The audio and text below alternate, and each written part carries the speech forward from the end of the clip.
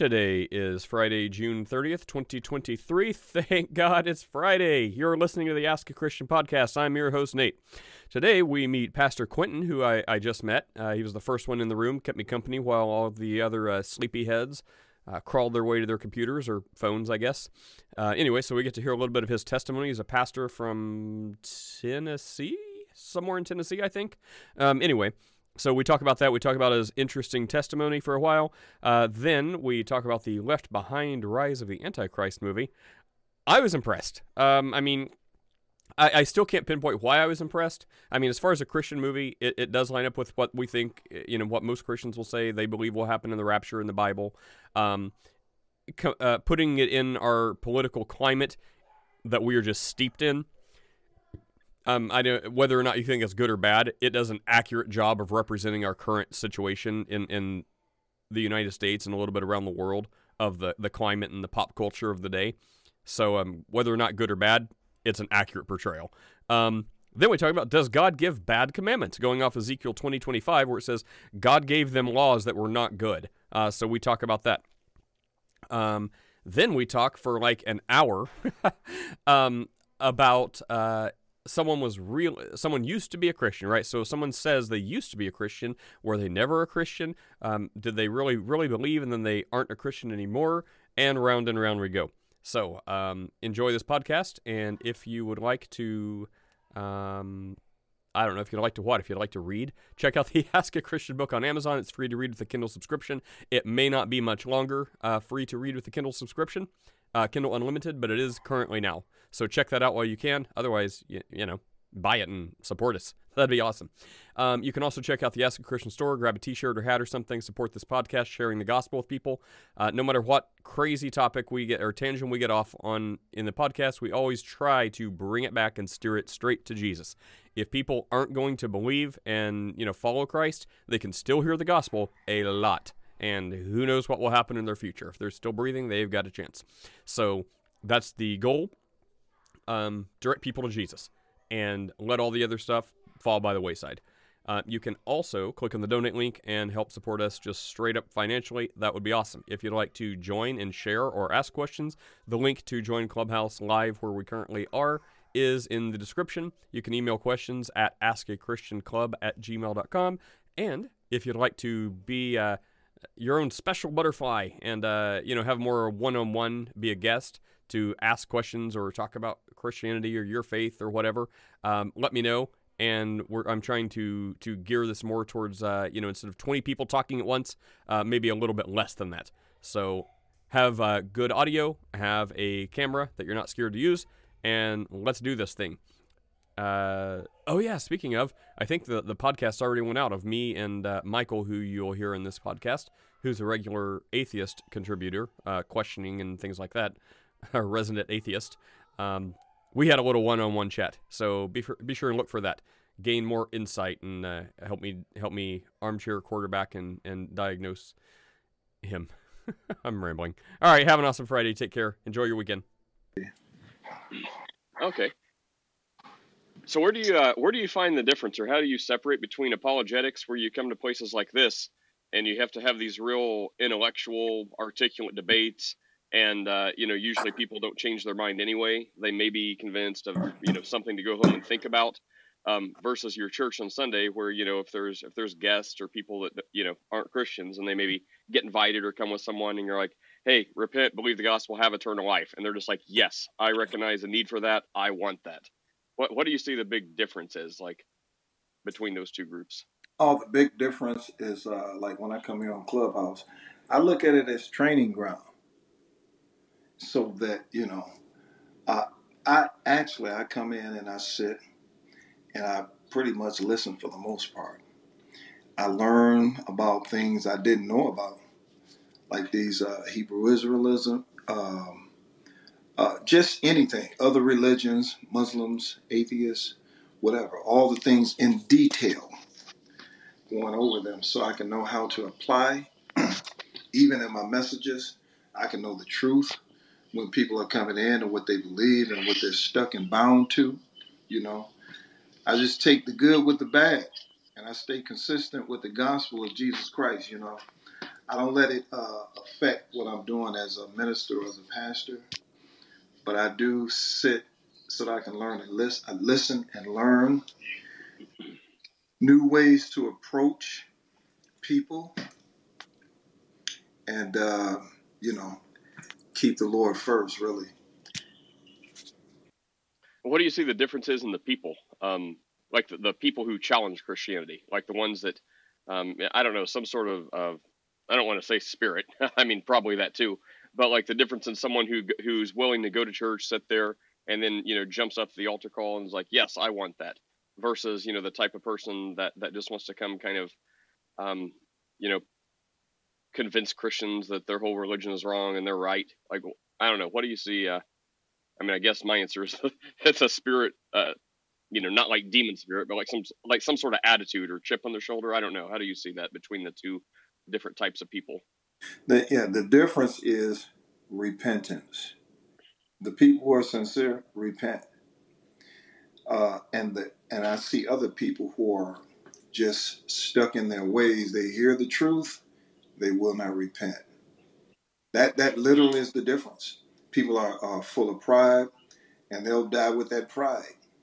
Whereas other people, when they come to the knowledge or the realization of who God really is, understanding that it is the gift of God uh, through the grace that He's given us through Jesus Christ, people can literally see that and accept that, repent, and say, "Hey, I believe this, and I'm going to go with God." Whereas on the other side, folk will not repent, even when they see the truth in their face, and they're trying to push their agenda. You know, that's the only difference I see. You know, uh, yeah, I think that's right. Last night I was watching the newest, I guess, movie in the Left Behind series, The Rise of the Antichrist. I don't know if it's exactly the same as like the one that came out, I think like early 2000s.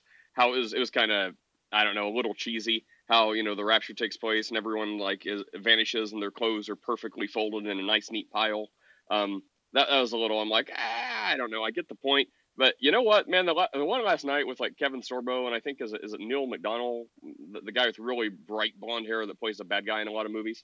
Um, like they were in it, and it was a really well done movie. So I don't know if it was exactly the same installment of that series or a new take on it, but I mean, I liked it, and we saw a lot of what you're talking about. Like I thought it was really like if you're a politically conservative Christian, it's just like red meat, and you're gonna love it and probably shout amen. If you're not, you're you're gonna have an adverse reaction to maybe the plot or the message. Um, but I mean, you can't say it's not like decently done. As far as like professional technical ability, but I mean, you see all kinds of scenarios represented there. You see, I mean, I guess I'm happy with it that they covered a wide range of stuff. It wasn't just like a very holy Christian and a very bad, mean atheist that's like, I'm an atheist, but I'm mad at God too. Like it really showed like all types of people. So like a Christian that maybe wasn't so Christian, an atheist that was bad, but also atheists that were not like good moral atheists, yet they missed God. So it really did a good job of showing all types of things. And I think how we speculate, like the mark of the beast, and we speculate exactly how all this stuff will happen. Like we know it's gonna happen the way the Bible says, but we don't always know how. So we have to kind of use our imagination. And I think it did a really good job of that, which kind of plays into right what you're saying. Like it's about the heart, it's about the spirit, and I get to see a lot of that represented. How some people, the ones that say, well, I need proof, I need Jesus right in front of my face. I think it's going to be like when the rapture happens, um, people are going to say that too, and it's going to be like, well, look, here's the Bible, and it's going to go increasingly more and more and more in line with the Bible. And no matter what, there will still be some people that are like, no, I just don't see it. It's like every single thing in this book over the last 3 years that you've lived through this has happened line for line, and you're still unwilling. Anyways, that was kind of to your point, and I guess a little bit of a side tangent. But sometimes, no matter if you put God right in front of their face, they still won't believe. Right. There's a lot of people who are just not going to believe. They're just not going to be saved, period. I mean, everyone obviously is not going to be a believer or saved. Doesn't matter how much you try to teach them and help them out, But it's our job to preach the gospel to every creature, that because we don't know who's going to be saved. We don't know who's going to receive Christ. So that's why it's our job to go out here and share the truth of the gospel, share the good news, because that way no one can ever have an excuse that they didn't hear what the truth was. And we can't save anyone. But if we present this message of the grace of God, we give people an opportunity that, that they can make a sound decision and say, hey, you know what? I actually believe this. I received it. And, I come a long way. I used to be, I'm from Detroit, Michigan, man. I used to be a big drug dealer. I was a wayward guy. And I didn't know anything about God. I had relatives that were in church. I got an auntie in particular, and we call her Aunt Jean. And she would always talk about Jesus Christ. That's all she ever did. And so we would never want to go over her house or anything. But when we got in trouble, we would call Aunt Jean because she was going to pray for us, And it felt good that we had someone who can cover us or speak on our behalf, So I kind of grew up like that. Never actually going to church. But, I got myself in a lot of trouble. And every time I got in trouble, I would call my Aunt Jean. She would pray for me. And long story short, I left Detroit, Michigan. I moved to Flint, Michigan to try to get away from a lot of the trouble I was involved in, which was not even a great decision. But I found the Lord there in Flint, Michigan. And I started serving God for about 3. Excuse me? Oh, that was a TV in the background that clicked on. I started serving God for about 3 years. And while I was in church, my pastor, he called me in front of the whole congregation because, the way I was in the street, in the world, I flipped it for Christ. I was bringing people to church. I wouldn't even come to church unless I brought people to church. I was just a natural leader, I would lead Bible study and I would personally learn 10 scriptures per week just for my own, sake, just for my spiritual growth. And I would try to encourage everybody. If you're giving your soul to this God, you need to know who this God is. But one day, I was in a church and the pastor called me in front of the whole entire congregation. And he said, Pittman, he said, come here. He said, if you leave and go back into the other lifestyle or do what you did, he said, there's 2 bullets for you. Go sit back down. And I thought to myself, what kind of prophecy is that? But you know what? 6 months later, some devastating things happened in my life. And I found myself on my way back to Detroit with a friend of mine, a couple of friends of mine, and we were in the car. And these guys were drug dealers. I was in the car. We left Flint. We were going to Detroit. When we got to Detroit, the young guy in the back seat shot us in the back of the head. Shot my partner 3 times. He died. The bullet hit me under my left ear, exited under my right ear. The other bullet hit me in my back. It came out and jumped over my spine and went back in my back. When the bullet hit me, the scripture came to me and said, behold, I come quickly. And I said, Lord Jesus, please forgive me. I tried to repent. Another scripture came and said, what profit a man to gain this world and lose his soul? My breath sucked out of me like a suction. It just, man. And while I was sitting in that car, I was sitting up, but my body was slumped over. I was literally out of my body. And the young man who shot me, he opened the door, passenger side. He lifted my body up. He shot us. He robbed us. As soon as he left, I heard another scripture, Jeremiah chapter 3. It came to me and said, I'm married to the backslider. My breath came back in my body. I was breathing again, but I couldn't move. I was paralyzed from head down, Nate. Couldn't move nothing at all. And so as I was in that car, I knew I was going to die.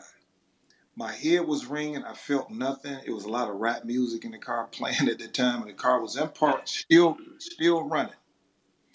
And I was in that car paralyzed, and I'm thinking, God, I'm like, God, I thank you for putting breath back in my body. And I thought I was going to die right there because my friend, his brains were blew out, and his head was on the steering wheel, and the horn was still blowing while I was in the car praying. And then I said, well, if you're mighty enough to put breath back in my body, you can heal me and get me out of this. If you do, man, I preach your gospel and I share this testimony wherever I go. I went to the hospital, paralyzed on a stretcher, came out walking the very next day, December 27th, 1995, in Detroit, Michigan. And so what I did, I actually repented. I left the state of Michigan and I moved to Tennessee. I got away from everything and everybody. I didn't want to be influenced any other way, and start serving Jesus, man.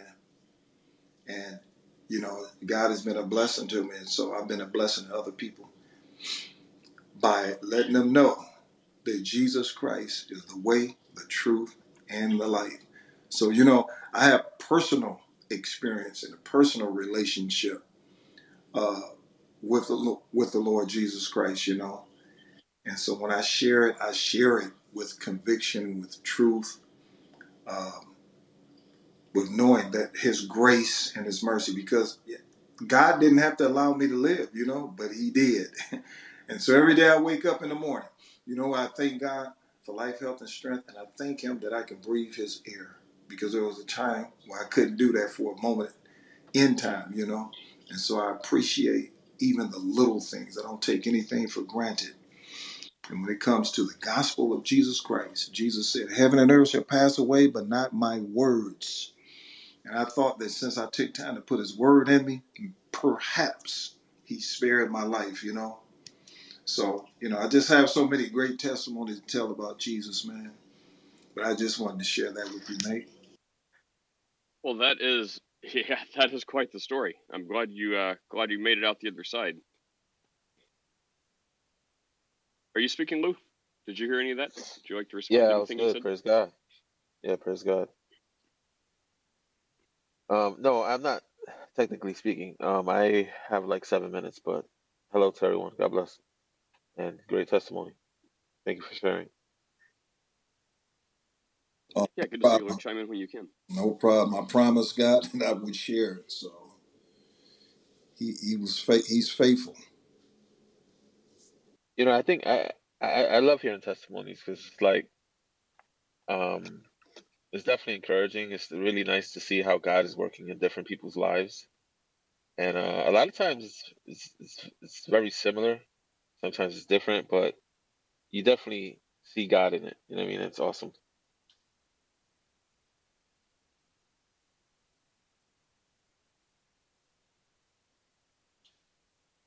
Well, let's see. Well, Quinton, what's your favorite topic to talk about? Maybe besides what you just talked about. Uh, just giving God the praise. He said, in everything give thanks, for this is the will of God in Christ Jesus concerning you. I love thanking God in the good and the bad, in the ups and the downs. When things are extremely hard, I learn to just thank God. That's one of the things I talk about all the time. Just giving God the glory and praising Him, because everything that we go through to me, is simply a test. Like just being on Clubhouse for me is a test. I go into different rooms and I hear a lot of arguments. I hear a lot of this, a lot of that, a lot of people getting upset. But you know what I do? I start thanking God. I just praise God because it's training ground for me, so that I can know how to handle myself in every situation. And I think that everyone who comes on the Clubhouse ought to pull the good. We say eat the meat and leave the bones. My favorite thing to talk about is just giving God the praise in everything, because there's some good in everything. But I try to see God in everything. Even in a bad situation, because I'm looking at it as a test. Okay, it's something that I can learn from. You know, if someone curses me out, then I can, okay, where's my spiritual growth? Have I grown to a level of maturity to where I can just still thank God anyway? You know what? Thank God. It was only a test, and I have matured. I don't have to cuss back, you know? So I'm just learning how to give God the praise and thank God. Amen. We were definitely created for God's glory, to glorify Him. So you saying that brings up a question. Like we definitely should be um a living testimony to God and everything. And you know, how are you married? Yes, I'm married. You have kids? Yep. Yep. How do you? I have 6 children altogether. Praise God. Before I came to Christ, I had 3 children that I got with my wife. So I got a question for you and Nate, I guess. How do you go about um glorifying God in the home? Like, how do you present God in the home? How, what are your thoughts on that? Does that make sense to you? Does this question make sense? Like, Peter, I mean, who was it? Somebody said in the Bible, I don't want to quote who it was. It said, it's because of you, and they were talking to the Pharisees, that they blaspheme God. They're actually acting not godly, and, you know, he's pointing the finger and saying, it's because of you, the way you guys are, that they blaspheme God. So how do we as Christians in the home glorify God? Does that make sense? I think so. I mean, at least the part about they blaspheme Jesus because of other people. I get that. That makes me think of was it Peter? Someone, I think it's Peter, said basically if like talking about people behaving badly and says, look, if you're going to be persecuted, if you're going to get in trouble, make sure it's for being righteous. Like make sure it's because of Jesus that people are unjustly persecuting you. Because if you basically get thrown in jail for stealing something, well, you deserve that. Like you're not being persecuted for being, a Christian. You're being persecuted because you did something wrong, and it's actually just. So that makes me think of that. So I mean, you try to practice what you preach, and we all lose it. Like I lose it daily. It's summer break, so I that whole be angry but do not sin. That's like imprinted in my brain for like the rest of summer, like every single day. But I mess up, and when I do, I try to be like, look, that was not good, that was bad. Daddy got a little angry, Daddy did this, or I don't know, whatever the case may be. If I do something that like I think is unchristian, I try to like explain what it is, what the Bible says, where Daddy messed up, or if there's another example of someone like we'll see someone like at the out and about, and if there's like a bunch of like teenagers like walking by or like swearing or something like that, I'm like, see, blah blah blah, and I'll try to like relate it to the Bible. So I mean, I think that's my answer, as long as it is like practice what we preach, and explain as best we can what the Bible says and how we try to live by it. Amen. Me too. It's pretty similar for me too. Just and the reason I asked is because what you said, like at home, like they see everything. They're watching you. They know you're. It's different at home. You can't hide. Right, Yeah. But right. I was in a dead spot. I couldn't. I had a red bar on my thing. But yeah, you glorify God in the house by being genuine, by being real, by being truthful, and by being yourself. Letting your children know about life, about just like Nate said, uh, even your flaws. Uh, you teach them. You lead by example in the house. If I get overheated or whatever, then I'm like, oh, you know what? I was wrong for doing that, and I shouldn't have blew my top or whatever. Just being real, not trying to be, super over the top, but just being real and genuine, and letting your children know, look, you're going to make there's going to be some mistakes that you're going to make in your life, but we can overcome all things. Sometimes we have disagreements about things, and then the children see how my wife and myself, how we settle things, and then how we go back. We may disagree on some things, and we go back and make up and say, you know what, it was all good. It was a learning experience because everything is not perfect.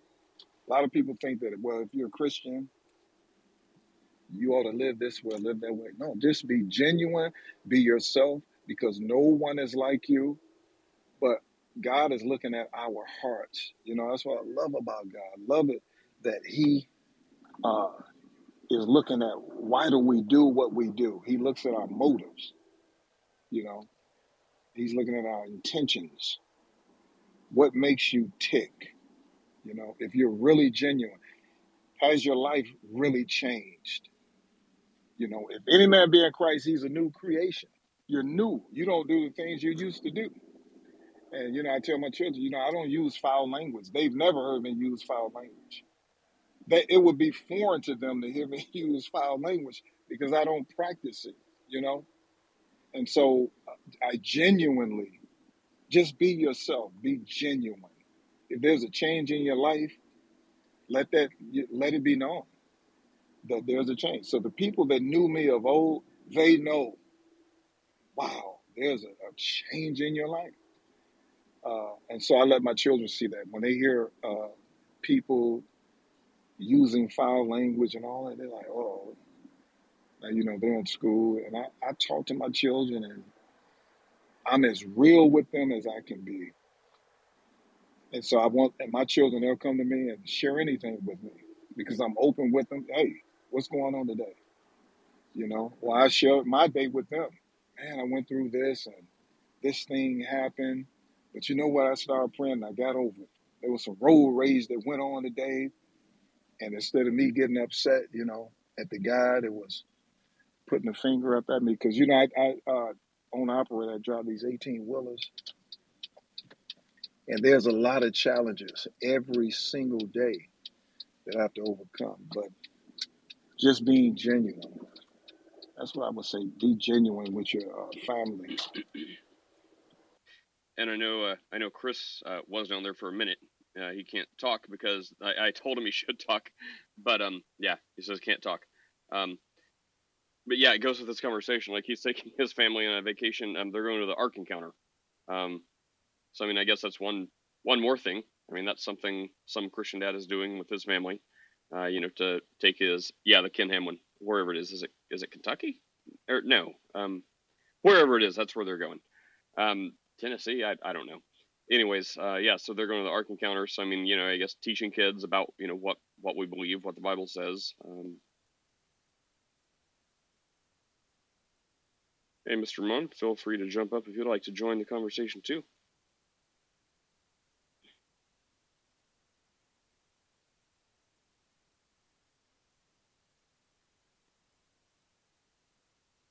Hello, ID.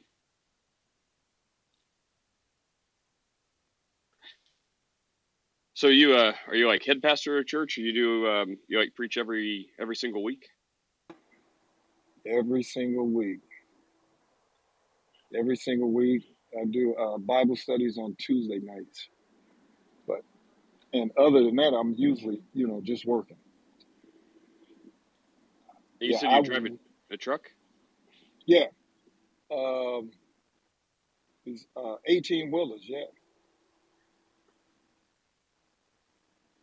How do you like doing that? Do you go all over the country, or do you stay by No, a region? I come home. I'm home every day. Yeah, I can't do that. I can't do that. My wife would not tolerate that.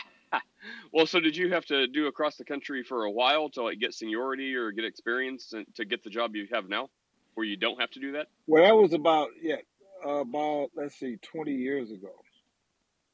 I did it for a time. Not that long. Just Okay. Just a short while, and came back and started doing other things. Yeah, I used to be a car salesman when I lived in Texas. Man, I sold so many cars, it's crazy. And so by doing that, when I learned how to sell cars, it was something that I used actually in soul winning. Yeah, you know what? I used to sell cars, and the way I learned it, I looked at every nationality of people that came in. You have people from India. Everyone bought cars different. India, uh, wherever, whatever country you're coming from. And I noticed the way people did things, and plus their religion. Like people from India would come and say, listen, today is a good day to buy because their religion says so. They did not believe in debt. So I noticed the way people bought and the way people did because of the way they believed. They would come in and they would have like 10 or 15 people with them. And all day long, you see people from India buying cars because this is what they do. I'm telling you. And when they come in there, all of them have excellent credit. But guess what? They would rather not finance. They would rather pay cash. Why? Because they understand that they can get it at a better discount. But they got the credit to get it. But they say, no, our religion is against that. So the guy told me, I was like, wow. Hey, ours too. Then I have other. You say what? I said ours too. Yeah. Yeah, I know it.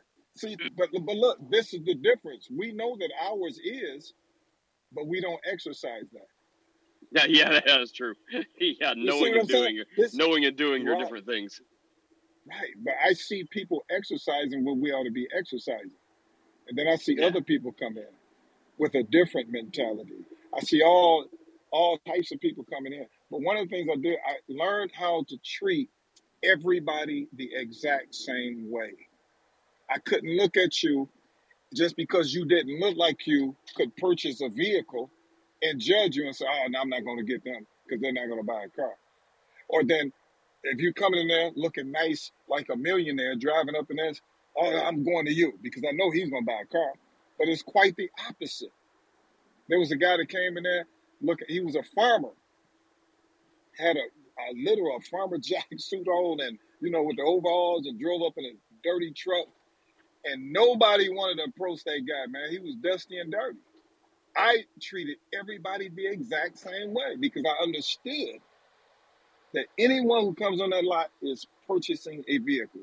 I don't care if it's the employees that work there. I'm trying to sell you a car. So I went up to the man and said, hey, my name is Quinton Pittman. Welcome to Crest Honda. And you are, first thing, you have to learn how to engage people, get their name, get their information, let them know what you're about. Hey, come to me. I'll show you prices, payments, numbers. Hey, and you'll be out of here quick, fast, and in a hurry. Let's go. Follow me. And then they'll follow me because I asked them to follow me. And I asked what their name is, told them who I was, and he came. And I said, what can I do for you today? And he said, well, I'm going to buy that truck right there that's on the showroom floor, right? And I said, okay, it has all the bells and whistles on it. It was like a $50,000 vehicle. He said, yeah, I want to get that vehicle, and I want to get that and buy it for my daughter. I said, okay. I said, well, you see the price here? He said, yeah, I'm going to pay that price. Now, one of the things you don't do is pay MSRP when you go Yeah. purchase a vehicle. You don't get MSRP. That's crazy. But he said, no, I want it. I looked it up, and that's the one I want right there. I said, okay, wait a minute. He said, I want to buy it now. I'm like, you have to test drive. He said, no, I just want it. I said, no, I can't sell it to you unless you test drive it. So we opened the showroom door, got in the vehicle, we drove it around the corner. He said, there, I drove it. He said, what's the purpose of that? I said, just in case something wrong with this vehicle. And so this guy went to his truck, that old truck, and came out with a bag of money. This dude had about $100,000 on him, man. I was like, oh, I said, wait a minute, sir. You got to go to the bank and get a cashier's check. Dude, you can't come in here with that. He said, I got more in the truck. I was like, wow. This guy went out there. He bought it for just what he said, and he left. Everybody came around me looking like, wow. I said, see, that's why you have to treat everybody the same way. You can't look at people by the way they dress or the way they sound or what religion that they are. Treat everybody the same way. And then you'll see the results, because what we do, we pick and choose. I didn't pick and choose. I treated everybody the same way, man. And so, like I told you, when the other people come in and say, hey, I was telling you about the Patels, the Indians. They'll come in there and they'll say, listen, we want to buy that 50,000, the same car that I sold. He said, we don't buy that car. We're going to buy it for $35,000 cash. And the thing is, we want 3 of them. And if you don't sell it to us, we're going to get it from your competitor. Guess what's going to happen? We are going to sell them the vehicles because they're going to go because they did their research. They're not going to buy the MSRP. See, I learned the mindset of people everywhere, and I know what they believe. People from Asia, they're the world's greatest negotiators. They'll negotiate apples, man. I mean, I'm serious. I've learned. And so now, since I've learned certain things about people, I know how to approach people. When I go to like a mall and I see a kiosk and I see people of different persuasions, I know how to purchase from them because I know their life. I know what they do, and this is their way of life. So I'll go in there and I'll negotiate. I'll never do anything face value. I just negotiate, and they love it. And you work them down, and that's the way they do business. So it's almost the same way that you have to do when you're talking. People want to engage with you. It's not that they're really rejecting you. They want to engage, but their way of life and the way they came up is different than yours. That's why Paul was so effective, because he learned so much from so many people and spoke different languages. He knew how to engage with them, and then therefore he knew how to win them, you know? I don't Yeah. even know why I brought all that up and went around the corner. Well, yeah. Know your audience, right? I guess for you, know your customer. To some, Paul reasoned for like years, and others, he says, I just preach Christ and Him crucified, so the power of the cross doesn't lose its, so the cross of Christ doesn't lose its power. So, he was, all things to all people. Kind of like when in Rome, one of those things. So, Right. know your audience. Right. And so one of the things I did, I used to get all information. Anyone who came in to purchase a vehicle, I got all the information, name, phone number. I learned, watch this. I learned when their birthday was. When is your anniversary? When was your child born? All of this. Why? Because I'm a winner.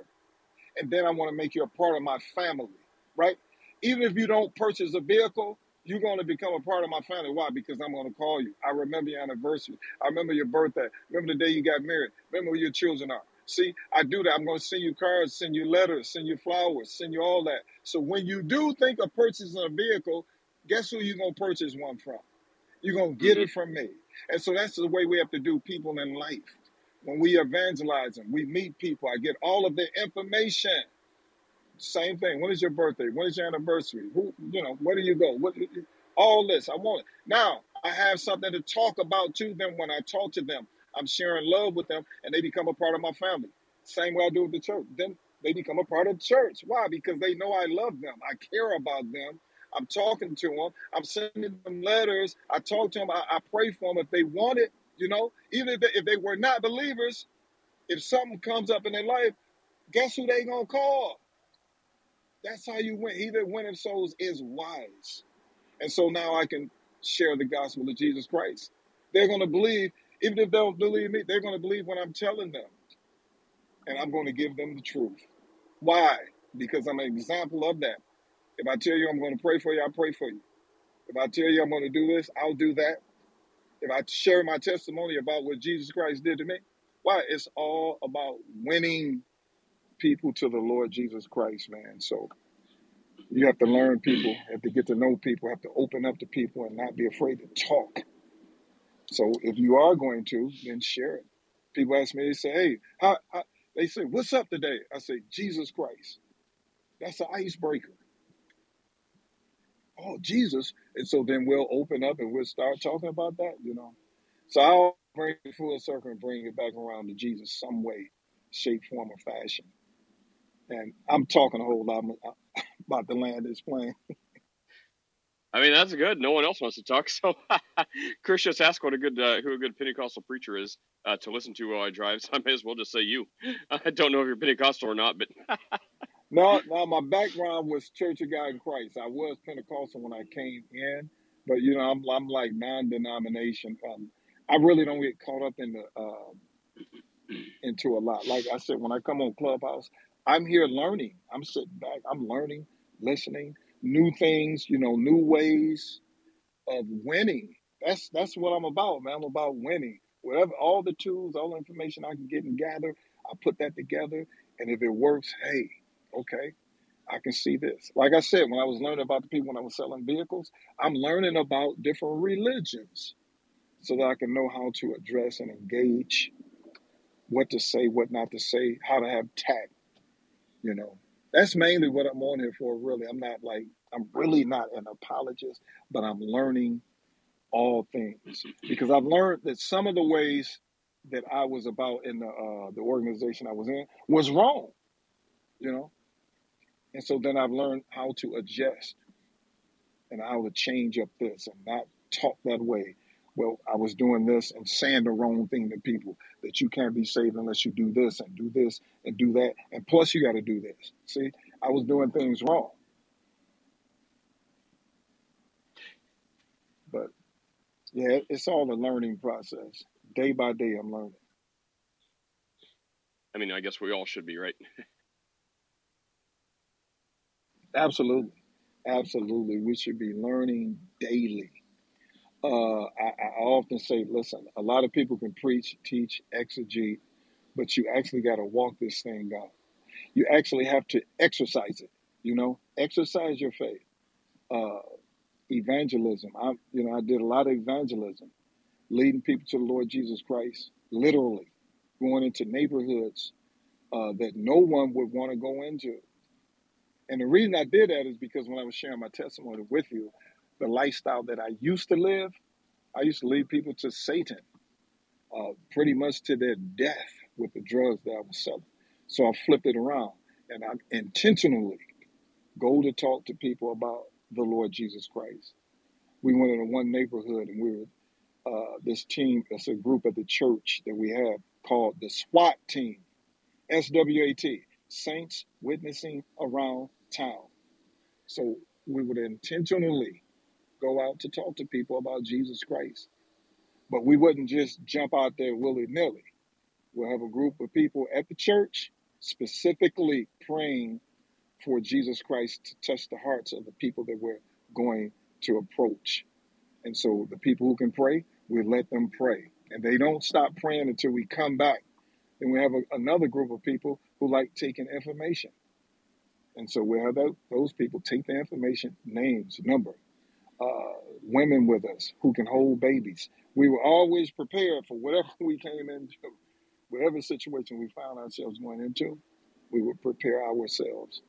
And so one day we went to a housing community and we saw a group of children. We were talking to them about Jesus. And it was a woman a big woman, looked out the window and she said, "Hey, leave those children alone." And we said, "Oh, we're just talking to them about the Lord Jesus Christ." She said, "I said, leave them alone." And then you know what? She ran out of the house. It was about 4 of us. I was standing there and I had 3 women with me. This woman came out the house real quick and she had something behind her back. And she ran up and I said, "Hey, everybody get behind me. Y'all start praying." We didn't know if she had a gun, a knife, whatever it was that she had. But she said, "Didn't I tell y'all to leave my children alone?" And I said, "Listen, this is the reason we came. We came to talk to you about Jesus Christ. Today is your day. And your life is going to be transformed. It's going to be changed. It wasn't about the children. It's actually about you." And you know what? She grabbed me and fell on me and started bawling, started crying. She had behind her back a spoon. She had a spoon in her hand. You know what? So this is why God has not given us the spirit of fear. We didn't run. Those women were right there praying. And I said, "Y'all get behind me. If I was going to die today, then let it be me. Since I'm the ringleader and if something bad was going to happen, let me go out in the name of Jesus Christ for real." I exercised it for real. And that lady gave her heart to the Lord Jesus. She was crying. She said, "Y'all are real." She said, "Nobody has ever done this, ever." I was going through so much. I needed God, and I see God in y'all. She said, y'all keep doing this. And she was just bawling and crying, and we led her in prayer. Everybody got in a circle. We prayed, held hands, and we prayed. We seen drug dealers walk past, take their hat off. They stood there. I mean, because they understood this had never been done in these neighborhoods. It was crazy, man. But those are some of the things, that I've been through. Well, fun experiences. You've been in it.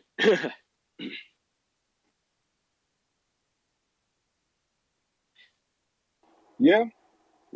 I talk to people about Jesus Christ for real, all of the time. Any opportunity I can get.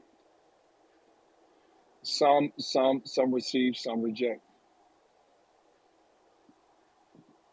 Yeah, it's just our job to tell, right? Like we're not gonna convince anyone of anything. It's gonna be God. That's it. It's got to be God. It has to be God. I was talking to a Muslim, and and this is why it's so important to understand the Word of God. And God said, He said, I was on a bus. That's when I turned my life to Christ. And I was on a bus going to college. I enrolled into it was a community college. And the guy, it was a couple of Muslims. They were together. And they saw me reading a book. It was a book I was reading a long time. It was a book of Smith Wigglesworth or something. He was Pentecostal. I don't know if you heard of him, but it was something I was reading about healing. They was like, what is that? And they said, are you about Jesus Christ? I said, yes, sir. And they said, well, you know that the Bible says that if I slap you on the face, you got to turn the other cheek and let me hit the other side, right? Well, we can't all be perfect Christians. I said, if you slap me, my reflexes might knock you out. Because, I said, yeah. I said, that's not what Jesus was talking about when he said that. And then I took him to a scripture in John 18 to where, I think it was John 18, to where when they arrested Jesus, they took him in and they asked Jesus, they said, listen, did you do this? And he said, ask them, they were there. And the high priest servant slapped Jesus in the face. And then Jesus said, he didn't turn the other cheek. He said, why smitest thou me? I said, you see that? He didn't turn the other cheek. He said, I told the truth. He said, why smitest thou me? Then I showed him the Apostle Paul when they arrested him. And they took Paul into custody. And he was speaking. And the high priest said, smite him in the mouth. And he slapped Paul in the face. Paul didn't turn the other cheek that way. Paul said, you whited wall. He said, why smitest thou me? He said, God smite you. And so I was trying to tell them in a literal sense, he wasn't saying to turn the other cheek that way. I told him, I said, like, if you're talking about my parents, I'm just not going to talk about yours. I'm just going to go a different direction. Choose not to do. If you're cursing me, I'm not going to use foul language towards you. To me, that's turning the other cheek. If your left hand offend you, cut it off. Your eye, pluck it out. He wasn't literally talking. So, oh yeah, right. And I think a lot of times, yeah, they have that. They're like, exactly right. Like they'll think exactly what you said, right? So whether they really believe that or whether they're just trying to, I don't know, ruffle the Christian's feathers, it's like, look, if we were all like, assuming you're right, turn the other cheek, no matter what, blah blah blah. Assuming you're completely right, which they're not, I agree with you, but assuming they were right, we're just supposed to turn the other cheek and let you slap us all day. Let's not forget, we're not Jesus, so he's perfect. We may not be. So while we may want to let you just beat us bloody, remember Peter cut off a guy's ear. So we may have to repent and ask forgiveness if what they say is true. So, but no, I totally agree with you. Like someone says that turn the other cheek. If someone slaps me once, I may turn the other cheek. If someone keeps doing it, I think there's a strong case for self-defense in the Bible. So yeah. Hey, Semper, you said you had a question. Good morning, Joe. What's up, Semper? Good morning. Yeah. Good morning. I'm a little bit flustered about other people that I'm talking to, so I'm asking you out of sincerity, right? in Ezekiel 20, chapter 20, verse 25, right? Did God give commands that were not good? Did God give commands that were what? Not good. Ezekiel 20, verse 25. 2025. Well, we have to look and see who God is. Is God good? Let's see. Ezekiel 20:25. Moreover, I gave them statutes that were not good and rules by which they could not have life. So that's just the verse. I mean, let's get some context. Right. I want to say before I even get context, before I read any more, like, the thing that's, first in my mind is, I don't even know what the context of this. I haven't looked that up yet, but I'm just thinking like this is like the entire book of Galatians 4, Galatians 5. How, if this is talking about the law of Moses, if that's the context of this, then Paul specifically has like 2 books in the Bible dedicated to the law, and he calls it the law of sin and death, and how it does not have the power to Right. save; it only has the power to condemn, because no one can keep these laws. And he contrasts that with the law of the Spirit. So I don't even know if that pertains to what we're reading right now. But yeah, go ahead, Quinton, if you'd like to talk. The deeper question I would be asking here is, if God only gives good commands, why is God saying right here in Ezekiel that he gave bad commands? Right? I don't know. I think that God's bad or good is good however you look at it, because it's going to work out for our good regardless, because God is sovereign. God himself is good. So whatever God does, it's going to turn out to be good. No, we may not. God right here says what he commanded wasn't good.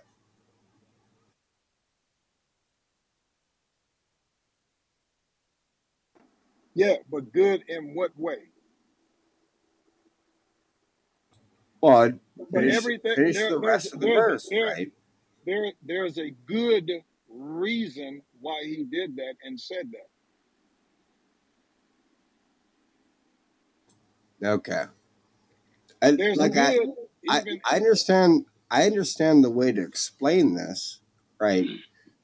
But I don't hold to like a divine command theory. But if you hold to a divine command theory where everything God says is good, this verse is a problem because God himself says that he commanded things that weren't good, right?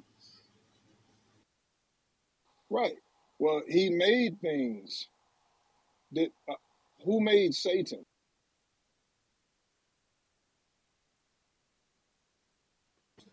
No. In this passage, it isn't saying Satan said something that wasn't good. It's not saying somebody else said something wasn't good. It's saying God gave commands that weren't good. This is there's no way out of this, right? Well, This is hang God on. saying I gave commands hang on, that I consider. Sipper, I don't want to have to mute you, but I'm literally trying to give you answers, and you're over talking me. So I mean, Okay. So, well, first of all, the way out of it is God can do whatever God wants. So it's like King James Version only says, in Isaiah, I create. It says He creates evil. It means calamity. But I mean, Right. you would not say calamity is necessarily a good thing, but God creates it. So I mean, the way out of this is God can do whatever God wants to do. But then if I'm looking at different translations, and they read slightly different. Like some, the NIV says, God gave them other statutes that were not good and laws which they could not have life. The Revised Standard talks about he. Or another translation somewhere said he allowed them to follow laws and statutes. But just assuming worst case scenario, God straight up gave them this. It looks like, without reading, because I mean, I read more of the context, which is some verses surrounding it. But I mean, we're in verse 25. We really need to go back at least to verse 1 and read this whole chapter. But I want to say, in the larger context, this is talking about Israel's rebellion and disobedience. So if we're saying, this would be like you letting your kid touch a hot stove. It's like, you're allowing, or you could say you're giving them permission by not stopping them. Okay. You're giving them a statute that, you've told them what to do 1,000 times. You're like, don't touch the hot stove. You'll get burned. Bad things will happen. Don't do this. Don't do this. Could you show me the subjunctives there along the way in this prophetic emissarial? Well, yeah, I'll give you a one-liner. Task. Yeah, if I can finish. Yeah, where are the subjunctives? One moment. I am determined to finish the hot stove story. Everyone knows the kid's going to get burned. I'm going to say it anyway. No, I'm saying in Ezekiel, in the actual text, not your analogy. All right, so I don't know why this is happening, but just hang out down there since you keep interrupting me. I know you want me to get to the text. The text is going to be a one-liner. For the analogy, the kid wants to touch the Hazov. You're God in this analogy. You're the parent. You tell the kid don't do it. They keep doing it. The kid's Israel. Finally, you're like, you know what? Go ahead. Touch that hot stove. Watch what happens. You've just given them a statute. You've allowed them an ordinance to follow. They touch it. They get burned. So just like the answer you wanted in Ezekiel, I think it's important I made that analogy to conclusion. So this is God allowing Israel's disobedience. He's allowing them to do these things that are not beneficial for them. So through and this is why you can't. I don't even think you can just go back to the beginning of chapter 20. You basically need to read the whole Old Testament to see the origin of the Israelites and their idolatry, their idol worshiper. They just got the 10 Commandments from Moses. He comes down, they're like worshiping a golden cow. So Israel's constant rebellion and hard-heartedness, going away from God, coming back to God, going away from God. So by the time we get to Ezekiel 20, it seems, without reading the entire Old Testament, we know Israel was wildly disobedient a whole lot of times. Like they would repent, they would fall away. They would repent, they'd fall away. So that's the thing you're asking for. Hang on, let me just read something else. I lost my spot. But yeah, so I actually don't even know what subjunctive means. Hang on. Yeah. Also, you have to consider that in Isaiah 53, where it says, "And it pleased the Lord to bruise him." Was that good that God did that to His Son? Well, I mean, because if we say that God is good, and I heard some people cuss God out and say He was horrible for giving up His Son. That was a bad thing. Do we say that was a bad thing? Was God bad for giving His Son to die for us? Because, I mean, if you're going to look at it in that way, we have to look at that. And as you said, God is sovereign. He can do what He wants to do. And there was good in the reason He did it.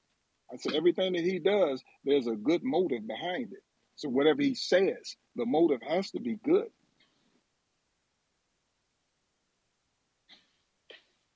Zimper, if you'd like to come on back up and talk, because that's helpful, but go ahead. I mean, I think we've given all the answers we can, but don't overtalk, bro. But I mean, if you're looking for like a mood, the Israelites were disobedient, so you could say He gave them laws and ordinances to follow, akin to hardening Pharaoh's heart. So I mean, the mood, if we're going to say that, is this is what you get. It's a form of punishment. It's a form of discipline. So don't know if that's the type or tone you're looking for, but yeah, that's my answer.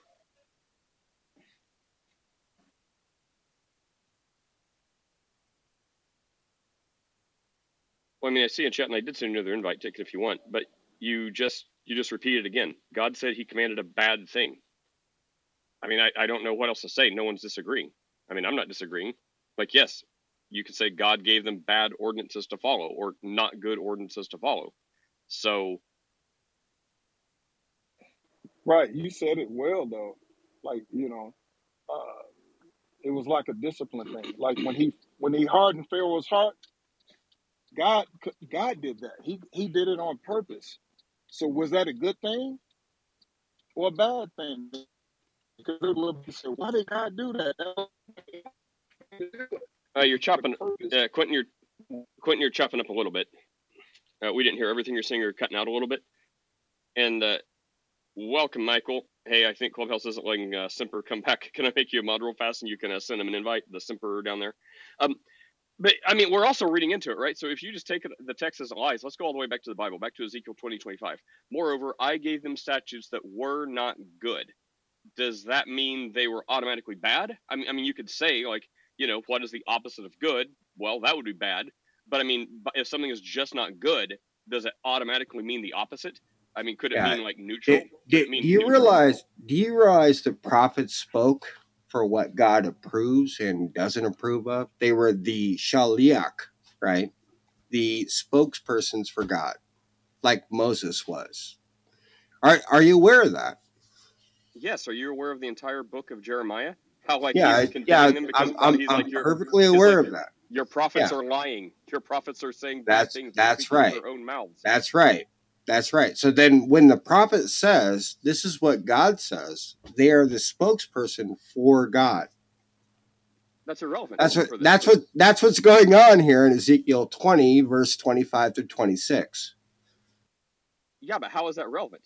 Like, we're not disputing what the prophet says. Because they are spokespersons, representatives, literally emissaries.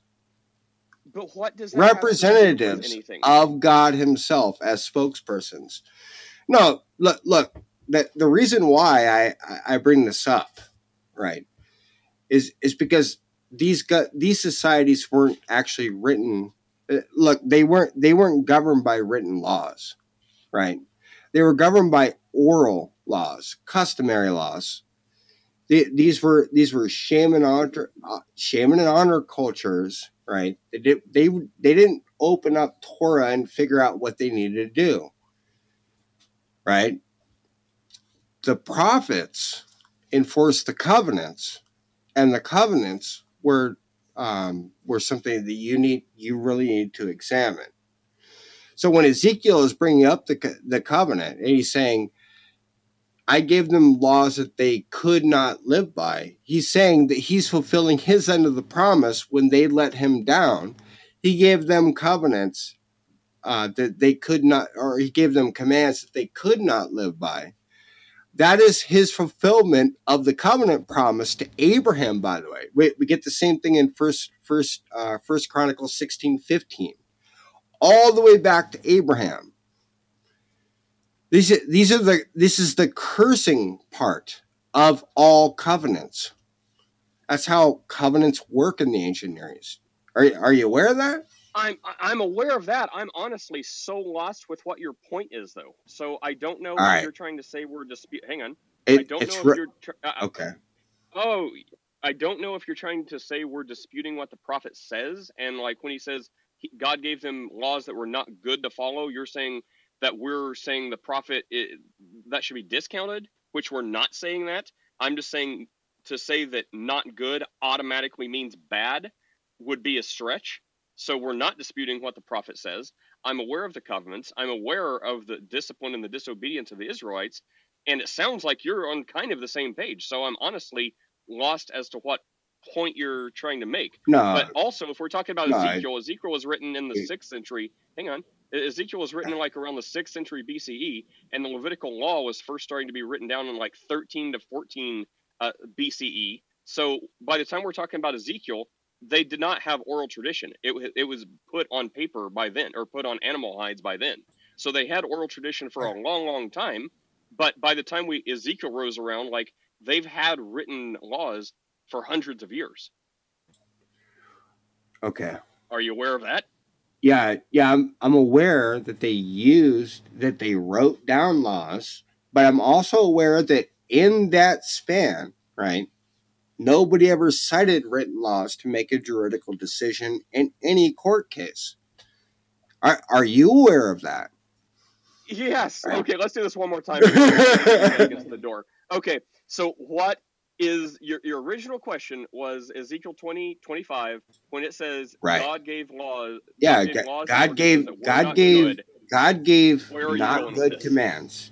He gave non-good commands. That's what I'm telling you, right? Statutes, yeah. Okay. Yeah. So it doesn't say statutes. it's more than Devar. It's more than Mitzarim, right, in the Hebrew. What Depending does on it the say in the translation, Hebrew it there? says, I gave them statutes that were not good and rules. So, like, that's ordinances, that's laws. Right, They're all right. synonymous. Yeah, no, it's not. It's not Mitzarim, right? What is the Hebrew there? Let me find it. Wait, before I do this, because I feel like I'm just wasting my breath. Like, let's just say I agree with everything you're saying. Like, up Okay, until now, I agree with 100% right. of what you're saying. So Now yeah, tell me, what actually are you saying? yeah, sure. God gave bad commands. Do you agree with that? That's what the text says. Do you agree No, with the that? text says the text does not say bad. The text says Uh, not good. Yeah, which is what? It could be neutral. It doesn't No, automatically mean bad. it could be neutral. Hang on, I don't want you to stroke out or something. Just get your laughing All coughs right, out of the way. all right, Wait, all right. do you disagree? Wait, hang on. Do covenants have cursings and blessings? Is there? Clearly, we're all being cursed right now. Okay, so I mean, there's nowhere else to go with that. Like, if someone says not good, Michael. Okay, Rabscuttle, atheist attendees. So Yes. when you hear Ezekiel 20, 25, and you're an atheist that believes it's all made up anyway, and it reads, moreover, I gave them statutes that were not good and rules by which they could not have life. And then you make the argument that, see, God gave bad commands or God gave bad rules to follow. And then the Christian says, well, just because it says not good, that doesn't automatically mean the complete opposite, making them bad. Would you start maniacally cackling as if that's so ridiculous? Or would you be like, okay, that's reasonable. If it's not good, doesn't automatically mean the polar opposite bad. It could just mean not good. It could be like mediocre. It could be neutral. Or is that a completely ridiculous point I just made? And you would say no, not good totally means bad. So I would ask, so I will be as charitable as possible on the, let's start with, yes, it can be, a rule can be not bad and not good. Let's start with that theory. So at that point, then, if it's a rule, is it good to follow the rule? And you'd say, no, it's not good to follow this rule. So then I don't understand what it means to have a rule that it's not good to follow. So the context in this is Israel was disobedient, and this is one of their disobedient times this is talking about. And so it's saying they basically got they didn't get like good stuff to do. Like, so whether you could say that's punishment because they were being disobedient and God's giving them what they deserve, what they earned, that's the context. Basically, it's like some sort of punishment for them not following the good commands. So God's like, all right, here's some commands. Go do these. Okay, so on. is there... Yeah, go ahead. Because I was going to ask, is there an example that you can give today of a rule you'd say this rule is not good and not bad? I'm just like, I am but a small rabbit, and I just need like a concrete example. Yes, and real quick, let me answer Simper's question. I hope you're done cackling. Okay, Ezekiel 20:25. Here's the word. Let's see if you can hear it. Strong's H 2706. Hulk. And Hulk, with the K, means, okay, so statute, which is in the translation, ordinance, a limit, something prescribed, something due. And then you start going in descending order of definitions of meaning. A through F. Prescribed task, prescription, portion, law, limit, boundary, decree. Did you hear that? Law, specific decree. So like I said, and I think that got another chuckle hut laugh, was I said they were synonymous. And lo and behold, Hulk means statute, ordinance, limit, law, something prescribed. So I don't get what's happening here, but yeah. Quinton, do you have any final thoughts on that? Because I think this topic is strong as trash. Okay, well, repent and believe the gospel. Jesus is Lord. Wait, so, okay, so no matter what you think of Strong's, are you disputing the word? The word is Hulk. So, I mean, I don't care to talk to you anymore. I think you're kind of a bad faith thing, but you can type in chat if you'd like. Does Hulk what does that mean in your eyes? Anyways, humble rabbit. I have okay. a Oh yeah. unrelated Could question. I? But go ahead Hang and on. do that I one remember first. the other one. Yeah, go back. So could I give a law or command that is not good, but it's also not bad? Right. That was the question. All right. Let me spend 10 seconds thinking of this. A good command would be eat your vegetables for dinner. A bad command would be have sugar and sweets. So if I give a command that's like, I don't know, do you see where I'm going? Eat a hamburger. It's not as good as like, maybe vitamins and healthy, rich vegetables, but it's certainly not as bad as like, sugar and candy. So, I mean, I don't know if that's too dumbed down, but I also spent 12 seconds on it. Well, no, I understand, but like in that sense, like we certainly can agree that certain rules are better than others, right? We can put them on a spectrum, but it still seems like there's like in this spectrum, you'd have a middle point. And I don't know if you could actually balance something on the pivot that was not on the good or the bad. I guess like from different angles, like to say, like this hamburger is very filled with protein. I'm on a keto diet, and so this is great. Oh, but the vegan things is absolutely the worst thing you can do because it involves cow. So like, is that like, would it matter perspective? But you mean, I'm guessing as a Christian room, you'd be on the objective side. So I'm having a problem imagining exactly the middle point. Well, it doesn't have to be a middle point. It just doesn't. So my thing, see how I like to hedge, which is the water's fine over here. Hedging is great. But to take the absolute point that not good is automatically the opposite of good, meaning polar opposite bad. That's the absolute position, and that's all I'm arguing against. So I don't have to take a position that it's exactly middle of the road. I just have to take a position that is not 100% polar opposite, which is what I'm doing. So I'm saying as long as not good lies somewhere between not good and bad, and it doesn't quite cross the threshold to absolute opposite, that's the only point I'm making, which is like, it should be so much of it just like, well, never say never, so okay, sure, fine, let's move on. Like, it should have been like a 20-second conversation, but here we are in the 20th minute. So here's your example. Like, for example, if they gave them laws of you shall only eat with your left hand, that would be a law that was not good or not bad. It just happens to be something you're going to do. Sure. And so now it's a not good law that's neutral. It's not bad. Unless then we're saying it is a good law because God gave it or something like that. But on its face, the way you said it, sure.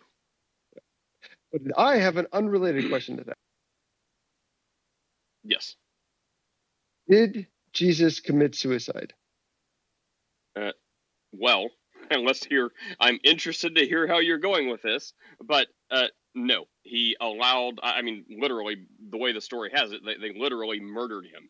So if you say he like threw himself at them, no. Yeah, but I mean, they totally not in that sense. The reason I'm asking, so like I start off with the most controversial way to ask this because that's where I'm going to go with it. So he's on the cross, and he's hanging there. Does he give up his ghost on his own accord, or was it pulled from him by like the physical world around him? I mean, there's no way to know beyond what the Bible says. So the Bible says, he gave up his ghost and said, "It is finished," and then, gave up his ghost. So I'm imagining that could be like, how someone had so much trauma, like, I don't know, being whipped to death and had, skin ripped from their bones and been crucified, some level of trauma, or like, maybe people in like a war movie, right? Like acting in a war movie, how you'll see they're like very badly damaged or, had a lot of trauma to their body.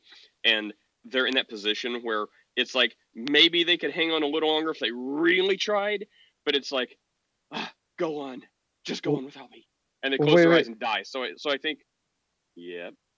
Yeah, but could people, you're saying this in the sense of, could anyone other than God have taken Jesus' soul from him?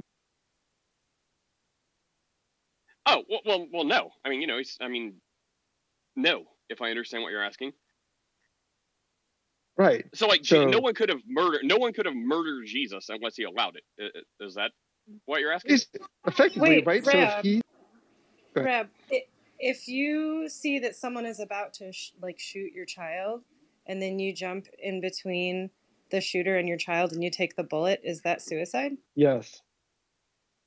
Is it? You're not the one Yes. who pulled the trigger. Yes. Well, the Bible would maybe disagree with that. I mean, whether or not you believe it or not, I mean, Christian theology, the Bible would say, there's no greater love than a person will lay down his life for another, not like suicide yourself. I think intent plays a lot of that. So I think, Right. we see an example of like Elijah where he wanted to die and he like begged God to kill him.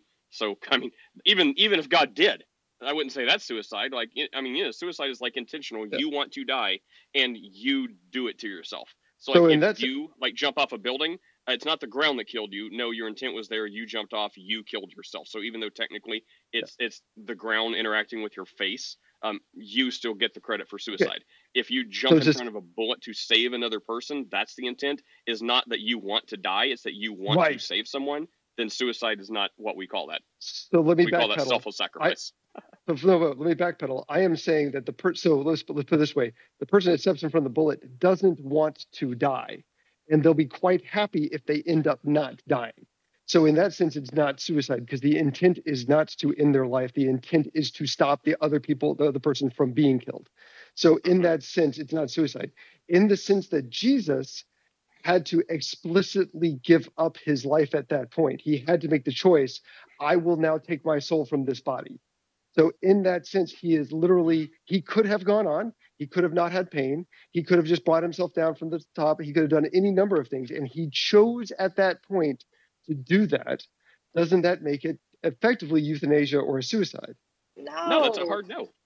Because the reason is that he would not have died had his flesh not been destroyed by somebody else, right? That's like saying, like, he was still in a human body. This isn't him just saying, like, I'm going to sit here and will myself to die. There was an outside force that caused his death, right? Because he was God. Could he have healed himself? Sure. Well, he could. No, I don't know where we're going. Cause this is the day of our. No. So just fast walk us. Like, so the answer is no, not suicide. Well, I don't know how much biblical stuff you're familiar with, but like there's like direct Bible verses. You know how sometimes we say we have to interpret, but sometimes it's in black and white. Like basically the Bible speaks black and white to everything you're asking. So and we're just pointing it out. So I just don't know if you're not familiar, which is fine, no problem. I'm just saying, like, this is one subject the Bible talks a lot about. So let me just give you some perspective, then you can go on. I don't know if this will help you form your questions, but the Bible says things like, Jesus asks, he prays to his Father, prays the Father, says, if there's any way this cup can pass from me, if there's any way he doesn't have to die and be crucified, then that would be super awesome. But if there is no other way that he can fulfill his purpose, save all of mankind, if there is no other way, ultimately he says, not my will, but your will be done. So he aligns with the Father's will.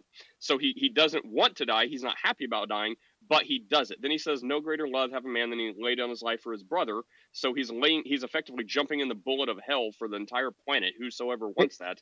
Yeah, question go ahead. on that. I'm sorry, quick question. When was that story told? Before he was crucified. No. I'm sorry. So he was alone in the garden. He's praying. All of his friends there are asleep. They didn't wait for him. Who heard him say that? Like, when did he say this is what happened? Well, a couple things. The Holy Spirit divinely told someone later. There was someone else there who's like spying on them and later became a follower of Christ. They're like, hey, you guys don't know this while you were sleeping, but guess what Jesus said? Or Jesus, I don't know, said it. There was a few days in between, when he was arrested, Peter chopped off the guy's ear and had to heal it. Like, presumably there would be plenty of time to, I don't know, be like, guys, maybe even before that. Like, we don't know, but there's plenty of time allowance. Wait. No, there's not. There's Last Supper. There's Last Supper, prayer, captured. Those all happen in the same evening. Yeah. This is like the last guy all over again.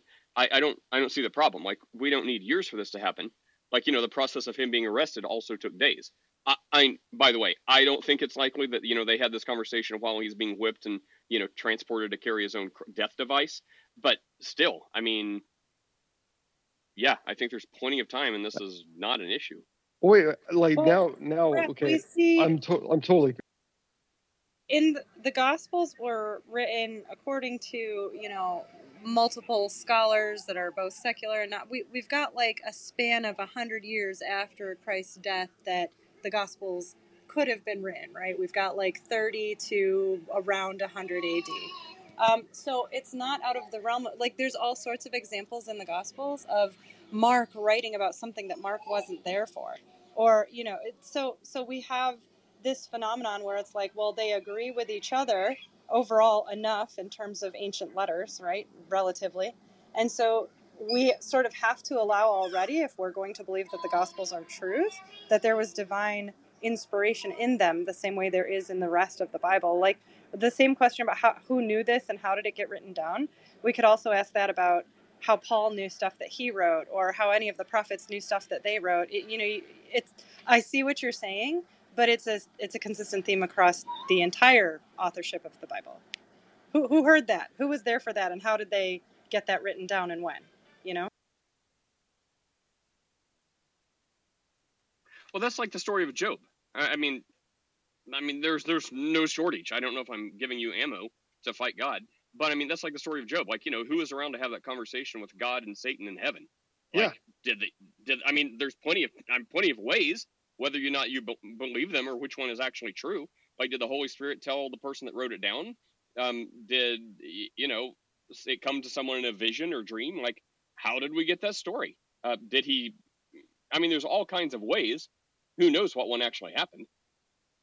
Yeah, and I've always been taught that the author, whoever they may be in whatever situation, was given this instruction by the Holy Spirit. Write this down. You know? Okay, I'll stop there for today because there's 1,000 cans of worms that opens up for me, but I'll back away slowly. I mean, yeah, no, I get it. Well, we don't have a lot of questioners, so I mean, let's see what Vangel has to say.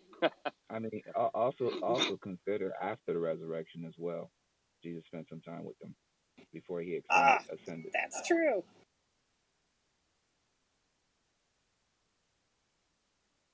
But okay, well, the question would be, if someone is sitting down and they have a voice that starts telling them what to transcribe, and it's just, how would you distinguish the voice of a representative of God from the voice of a representative of Satan from a voice in your own head? What would be the way you determined which one it was? Yeah, this is a great question. Go ahead. So this happened during the canonization process, right? So there was tons and tons and tons of writing. What do we have, like 80 known gospels about the life of Christ, and 4 made it through the canonization process? So that's actually a question about the criteria of canonization. Well, like Job. So for example, there's like Job, right? So when we're looking at canonizing Job, right, we're going to cross-reference with a whole bunch of other things. Is it time appropriate? Is the language correct? Is the materials in the copy that we have it on? Do we have like provenance for it? All of this, and then does it contradict the other documents that we have already established to be accurate? Right. So part of this process was done at 200 BC, and then another part of this process was done a couple hundred years AD. Right. So that, like, for the Old and the New Testament. So what you're saying, yeah, they had to filter through things that were probably not divinely inspired at worst, inspired by something else. Or there was probably a lot that was just sort of like, oh, well, you know, this person wrote this thing down, but that's not the king at the time, so they have some misinformation, so we're not going to include that in this compilation. And so what you're talking about is, yeah, people, the culture, whoever, had to go through over time and, you know, figure out this document is reliable and can be included, and this document is unreliable and should not be included.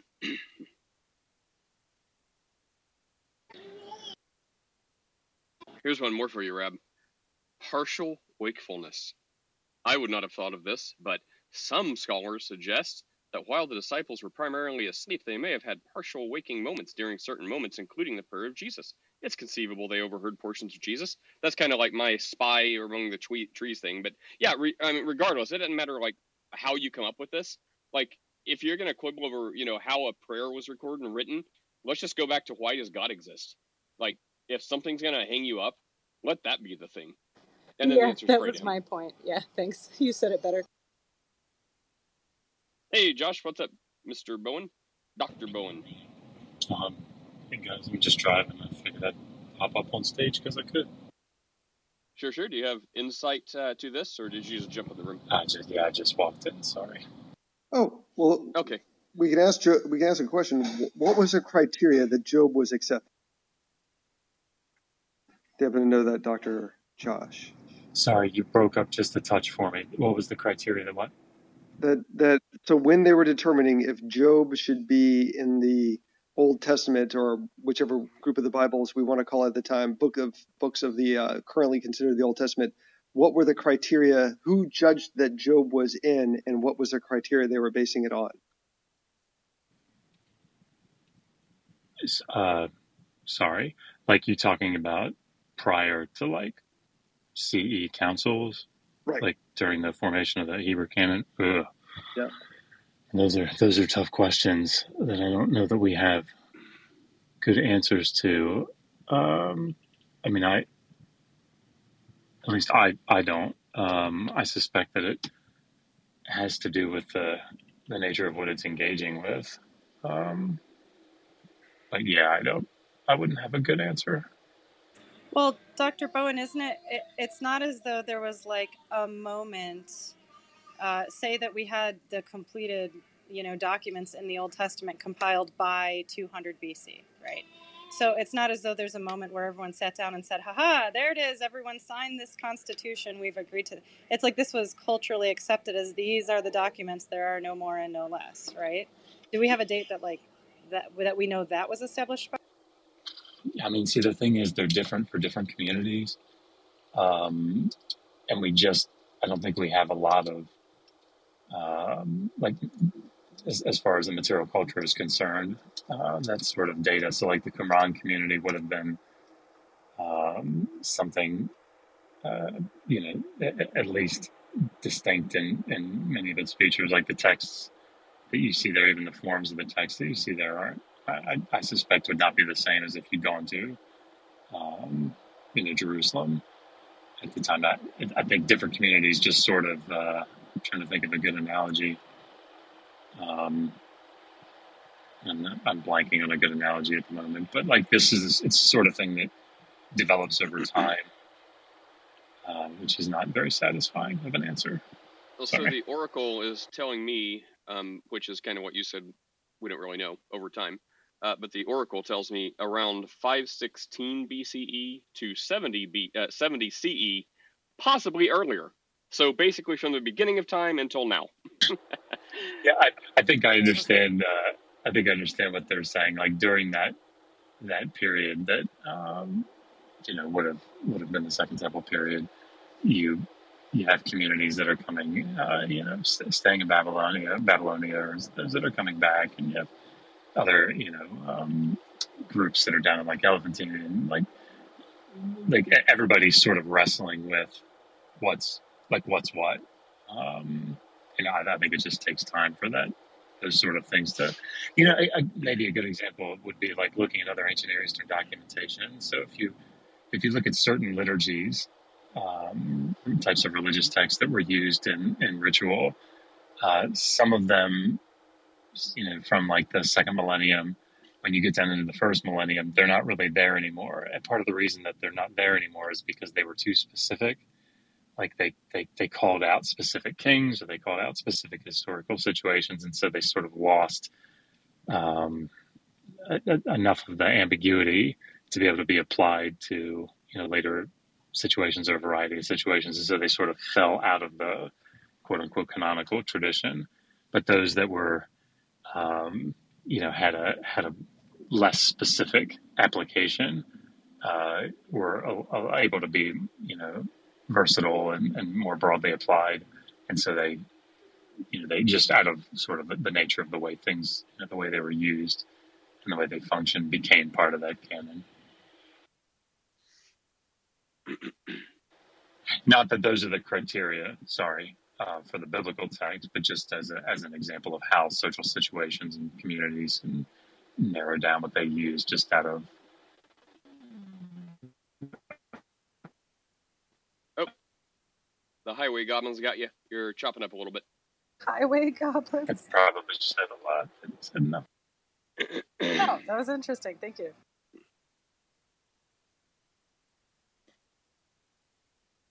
And we lost Rab anyway. I liked that answer. Yeah, he hopped away. I feel like I'm getting really good at saying I don't know, but in a lot of words. Like that's getting really good at that. Isn't that academia? Like that's a lot of at least 40%. The secret's out. Damn it. Unless people act like they know when they really don't. I mean, That Noted. never. Oh my gosh, Steph, I was talking earlier, like I saw the, we watched the newest Left Behind movie last night, and it would be right up your alley. You need to check that out. Ugh, why?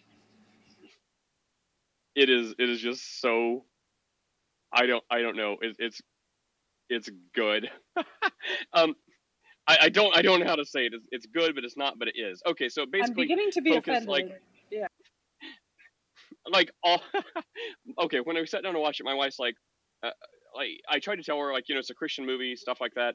I guess no one else in my family is familiar with like the Left Behind series, like the books that were made movies, and the last couple movies, the one that was really cheesy like years ago, how like the rapture happened and everyone had a nicely folded pile of clothes left behind, and I'm like, wow, that's lame. Well, anyways, this one's got like Hercules in it. It's got Kevin Sorbo and like some people. So my wife's it starts up and it has some like conspiracy theory tones to it. My wife's like, "This isn't a conspiracy theory movie, is it?" I'm like, "No, it's a movie about God and the rapture and stuff like that." And the more we watched, I'm like, "Oh my gosh, this is like straight off like red meat, right wing, very very conservative." Which, by the way, I mean, doesn't mean it's wrong. I mean, and what? So okay. So there's this guy. It's clearly like Tucker Carlson, right? And clearly Fox News, like is the main people, one of the main characters in this. And the guy's like this news reporter. He's like the highest rated one in his network, and he's like breaking all the news, and they're trying to censor him. He's like, "No, I have a contract. You can't fire me." Blah blah blah. And they're like, "We're gonna fire you." Like, do not do this story.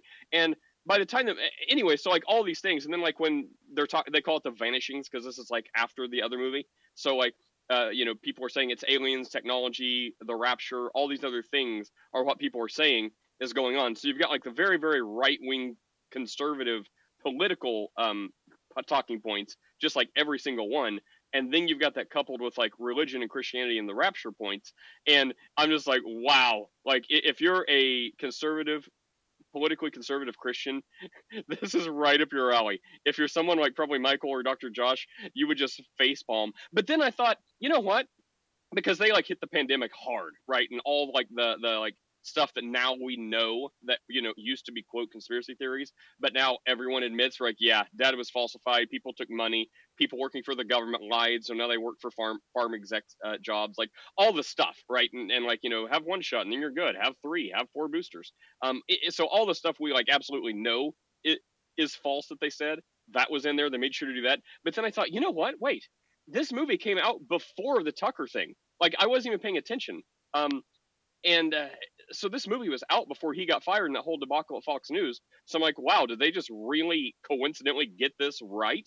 Or I don't know what was anyway. So that's what I got to say about it. But it was a very entertaining movie. I wish it would have it kind of left off to set up for another movie. I don't mean to sound like such a fanboy. I'm gonna Yeah, just I think. Sorry. I think with anything with Kevin Sorbo, I wouldn't face palm. I would brick wall palm. yeah. Even Hercules? Yeah. Wait, did you never see when he was in Hercules back in the No, day? I was never a fan. But I wouldn't be able to go back and watch it now. Ever since his stunning reenactment of an atheist professor in God's Not Dead. I was about to say that. I was about to say that that movie that Nate just said just sounds like a more cringy version of God's Not Dead, if I even thought that was possible. No, it can't be. Okay. Yeah, no, well, I think you're right. It can't be. Yeah. Well, I actually never saw God and It's Not Dead, but one of the things I did think was good to point out is it wasn't just like the stereotypical, like very holy Christian and very bad I'm an atheist and I hate God, but I say there's no God, but I hate God and I clearly believe in God. Like, it wasn't that polarized. It did a fair representation of lots of people we talk to daily here. So there's like, crappy Christians, good Christians, very ardent, staunch atheists, kind of like that one, not so over the top. I mean, even though I didn't see the movie, I get what we're talking about. And then there's like, just good agnostic people that are like, hey, I'm moral. I want to do the right thing for humanity. But no, I don't really think there's a God, but we got to save the world. Like, it did a fair job of representing like 5 of the types of characters of people we see. But the Tucker thing, I just thought, because I'm like, wow, how did they even get Tucker in there? And I'm like, wait, this was made before that. So do they just randomly predict the future or what? So that was interesting. Yeah, if you Yeah, haven't one seen of the God's things. Not Dead, it's just hot garbage. Don't Isn't there a watch. God's Not Don't Dead watch too? it, bro. Even for a comedy watch, don't watch it, bro. It's just that bad.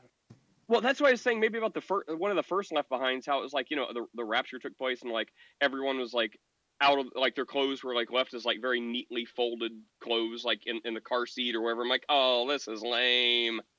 Nate, this is a stretch, but have you seen This Is the End? I have. I've at least seen most of it. Yeah. Where the ground opens up, they're running around, they're like at a party or something like that. Man, that's been years ago. Yeah, I don't remember hardly any of it.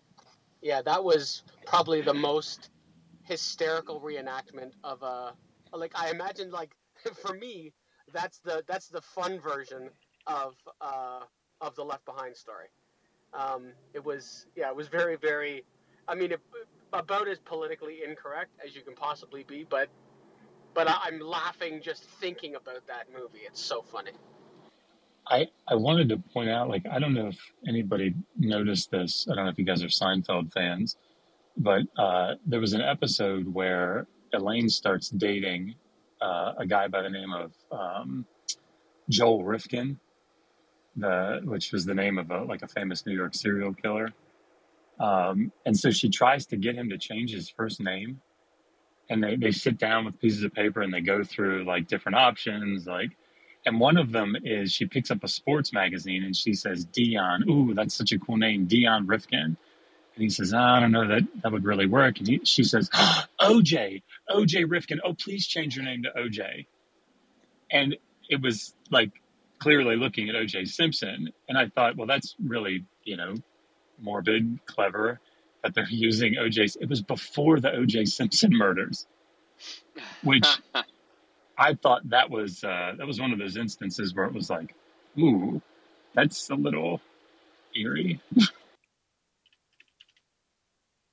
I mean, clearly the point I'm making is God's real and it was divine revelation. No, I don't know that. But it is very interesting coincidence. Yeah, probably like that. So, Steph, you got that on your...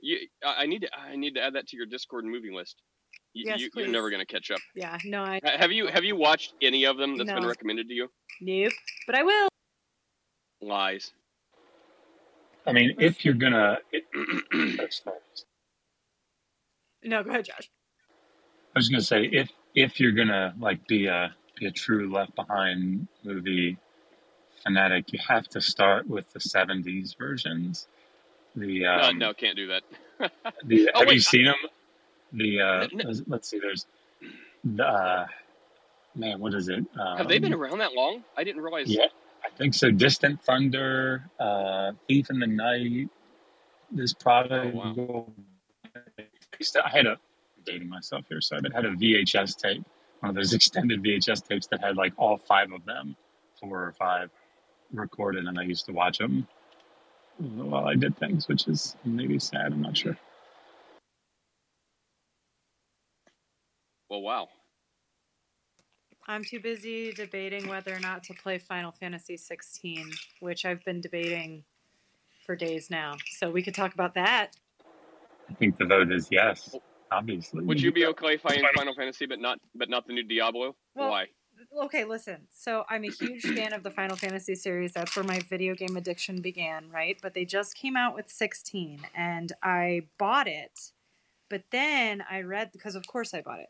Then I read the reviews, and people were like, whoa, the franchise took a totally different turn. It's super violent. It's really gory. So then I thought, you know what? Before I open it, I'm going to play the sample. You know, they give you like a free, you can play the first chapter for free on the PlayStation Store.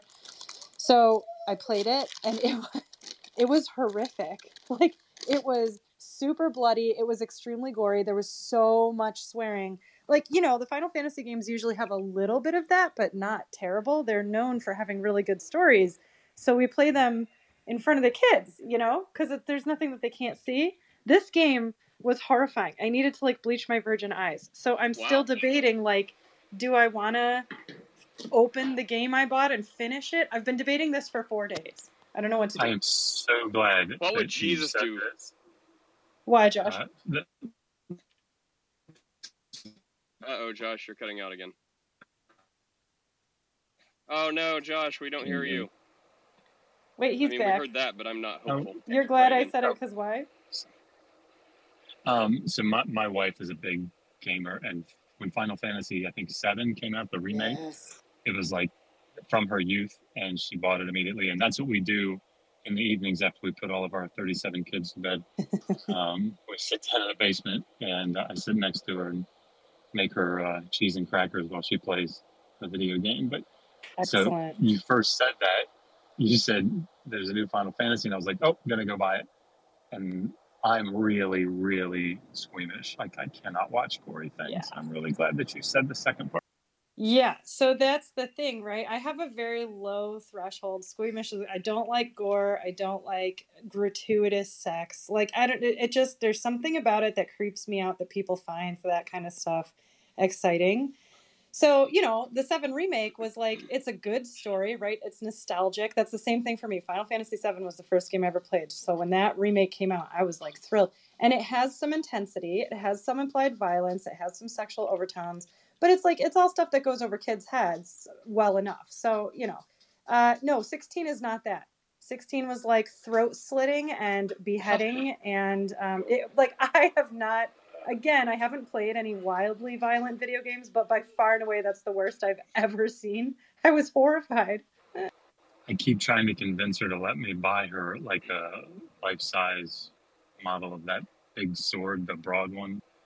Yeah, the Buster Sword. I like the sling blade from Final Fantasy VIII. But Deepak, not to derail with video games. What's up, Deepak? No, wait, I need help with this. You're gonna run people off again, Steph. Okay, I'm sorry. No one wants we'll come back to this. Well, all right. Okay. Tell me whether or not I should play this game. Everyone, think about what Steph should do, and we'll get right back to you, Steph. Gee, thanks. So come up with very godly advice for Steph in video games. I mean, I think the answer is no, right? Like, I don't know about it, but you're like, gratuitous violence, all kinds of sex, swearing, slitting throats. I mean, I think you're looking for a reason to play it, when we all know the answer is from a Christian perspective. Probably not. Yeah, that being right, said, you know, I kind of like gratuitous violence, and I'm fine with that. But anyways, we'll get right back to you, Steph. But you know, Jesus is saying no. I say this, but maybe pray about it. I have been, and the answer is no. I think she already did, and she doesn't like the answer, and now she's seeking human counsel, the wisdom of man. Exactly. So Deepak, what's up? Hey, what's going on? I don't. We're just trying to reel Steph's soul back from the edge. Yeah, go ahead. Yeah, I heard that. Yeah, that's good. Yeah, Final Fantasy 16. Yeah, it's not my cup of tea. Oh, sorry about that. But yeah, I don't have any burning questions, but this question did come into my head. I was in the other room, like the John Lee room, where listening to like the 200 millionth interrogation of John Lee. Finally, I got bored. It just gets tedious after a while. But here's a question for the Christians. So, you know, I spent like the first 20 years of my life in India, and then I've spent the last 20 years of my life in the US, right? Mostly in California. And, you know, like in the first 20 years, right? Like the only access I had to, I don't know, like the way of life in the US was through these books and so. There's recently that a good sense of religious life, right? Like religion is actually a lot more important than movies, especially movies like Lead You to Believe, right? For people here. And I wonder if like the Christians have thoughts on that. Like, you know, you just never see people like doing anything, you know, like going to church, etc., etc. I didn't get all that. You were kind of chopping up, but I mean, Yeah, sorry. I go to church. Like, if people were to stalk me around, No, they no, would see no. me going I to meant church. What? I meant in movies specifically, movies, TV shows, right? Like I feel like you don't see people do it, right? In movie, it just, I mean, if it happens, it kind of happens off screen, or maybe for some specific plot reason, or maybe just because they're getting married. Other than that, like religion just doesn't play a role in movies. Except Do you The see what I'm Simpsons, saying? so. Well, Uh, except like every like except like all the like resurgence of horror movies that specifically are like demons, and there's always a Catholic priest because I guess Catholicism is safe in Hollywood. Um, but so I would say that. I mean, if you do see religion and people in church, it's almost always at like a Catholic church. I guess just culturally or whatever, they're like the priest costume or whatever. But I mean, yeah, I would say like I generally would agree with that exception. And then in horror movies, like like is all the ones that dealing with like demons and priests and stuff like that. yeah, but But you're that not going to to see a me is lot of like, religion in Marvel. yeah, but to me that's like if you think about like how like say India is depicted in movies, right? It's well, at least in the past, it used to be, I don't know, like some kind of snake charmer dude doing a rope trick or doing yoga, and like it feels a little one-dimensional stereotype. And if the only like representation of religion in movies in the US is like a Catholic priest like exorcising demons, I think if I was Christian, I'd feel a little like there's an entire dimension of my life that, well, I don't know if I want it represented in movies necessarily. Maybe I'd think of it like as a private kind of thing, or like what's Hollywood. If Hollywood is going to make a movie about like some interesting plot revolving around religion, then they're going to butcher it or something. So maybe I wouldn't want it necessarily represented. But I don't know. What do you guys think? I mean, I don't. There's so many thoughts that I don't really have one because it's. I mean, you covered all the bases. Like if there was to be like yeah, it would be nice to be have the representation there. On the other hand, if it was, it would probably be like a representation would be shocked and appalled at. Like the righteous gemstones, right? Like there you go. There's Hollywood depicting religion. In a way, I would say we can do without that. It's a bunch of like conniving con artist televangelists. So like, that's not exactly putting the Jesus of the Bible in the best possible light. So I mean, yeah, I would have a corresponding thought to each possible thing. If they portrayed religion just the way I believe, just the way I would like, then if they would have me consult to them, sure, that'd be great to see that in Hollywood. If they do it completely backwards and like in the worst possible light, then I'd rather them just not portray it in Hollywood. But I mean, we keep saying the word that is the theme, Hollywood. So yeah, maybe yeah. What do you think, Steph? Unless you'd like to see it in your video games as well. Maybe some religion portrayed as like human sacrifice or something with Final Fantasy slitting throats or whatever you were talking about. Wait, was the original question like why isn't it in movies? Yeah, Would why you like isn't to see like it more, and why not? Yeah. yeah, and by religion, I guess I meant not necessarily like I think there have been like really, I think of movies like The Ten Commandments and Ben-Hur, at least cinematically, were like really good. But those were like stories taken from scripture, right? Like I meant like you don't see people like you'll see like a situational comedy where like and most of them are set in like New York or something, right?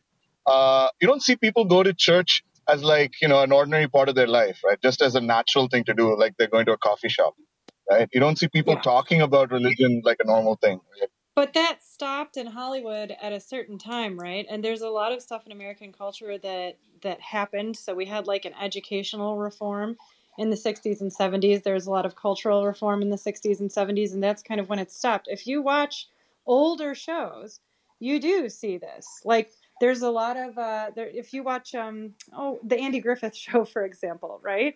A lot of that show takes place in the church because it's one of the centers of the town. It's like the settings are his house, the jail, the church, wherever, the fishing spot. So if you see TV that was made, or like Petticoat Junction has a lot of that, Green Acres has a lot of, if you're into any of those old, okay, well, nobody is except me, but that's part of the charm of those old TV shows. So yeah, I think that missing from the public, from the from like movies and film and television is like that came along with all the other reforms that happened in the 60s and 70s. And I don't know, do you think that's a good thing or a bad thing? I don't think it's either thing. I think it's reflective of what the culture is doing, right? Like art is always reflective of what a culture is doing. So if it's becoming less important God help for us. Yeah, right. I know. So, but that's kind of the nature of art now. So Renaissance Italy, where everybody is painting the crucified Christ and Mary and the Pietà, that's going to be reflective of what was going on culturally at the time in Italy, where or Baroque music or whatever, where so much of it is worshipful. Or now we have 2023 in America, where church is not really a part of the reflection of is not being reflected in the art. It's just what happens. But I guess that's I guess what I was going to say is like, it is still a big part of many people's ordinary lives, right? Um, and and yeah, like maybe like you could make the counter argument for like Baroque art and music that religion is almost overrepresented. Like obviously people had like ordinary lives as well, and we don't really know much about that given the art we have from them. But like it's almost like the opposite is happening, right? Like if you were to try to reconstruct what daily life for an American is from movies, right? At least from Hollywood movies, like you would imagine, like just like I did, like growing up, that like nobody in America is really religious, right? It was a discovery for me coming here. That's why I don't know if it's like art's role to do that, right? But Well, it's so keep in mind that a certain part of the population is going to be artistic, right? So your filmmakers and your painters and your video game designers and your art, your comic book creators are generally not people who have traditional conservative lifestyles overall. So, and I'm not saying that's a good or bad thing, but when you're watching or like, so my degree is in art history, right? So when you're looking at the the history of art, when you're looking at the art that a certain culture was producing, you're getting a reflection of a certain, like you have to be aware of who the artist was, what their upbringing was. Like we look at Van Gogh, right? And we can say, well, Van Gogh painted these wild, that for the time nobody else was doing this, and they looked like he was on drugs, and then he cut off his ear, and then he committed suicide, right? So a huge part of the context of Van Gogh's art, part of it reflects that it got a lot of attention because it was so out of the ordinary, and it was also visually beautiful. There's a lot of courage. He's using a lot of colors that weren't being used. He's actually using dangerous pigments and stuff. But then there's also his diagnoses. So it's more complicated than that. Like 200 years from now, if they watch the Avengers movies and church doesn't appear in it, someone may be studying the movie and saying, what was the life like of the person who wrote this? Did they grow up reading these comic books? You know what I mean? Like, it's really complicated. You balance the reflection that the culture is casting with the creator. those are great points. Yeah. Steph, I love hearing you talk about art history. Just FYI. Well, that is a super high compliment. Thank you. I will try to keep my noggin its normal size.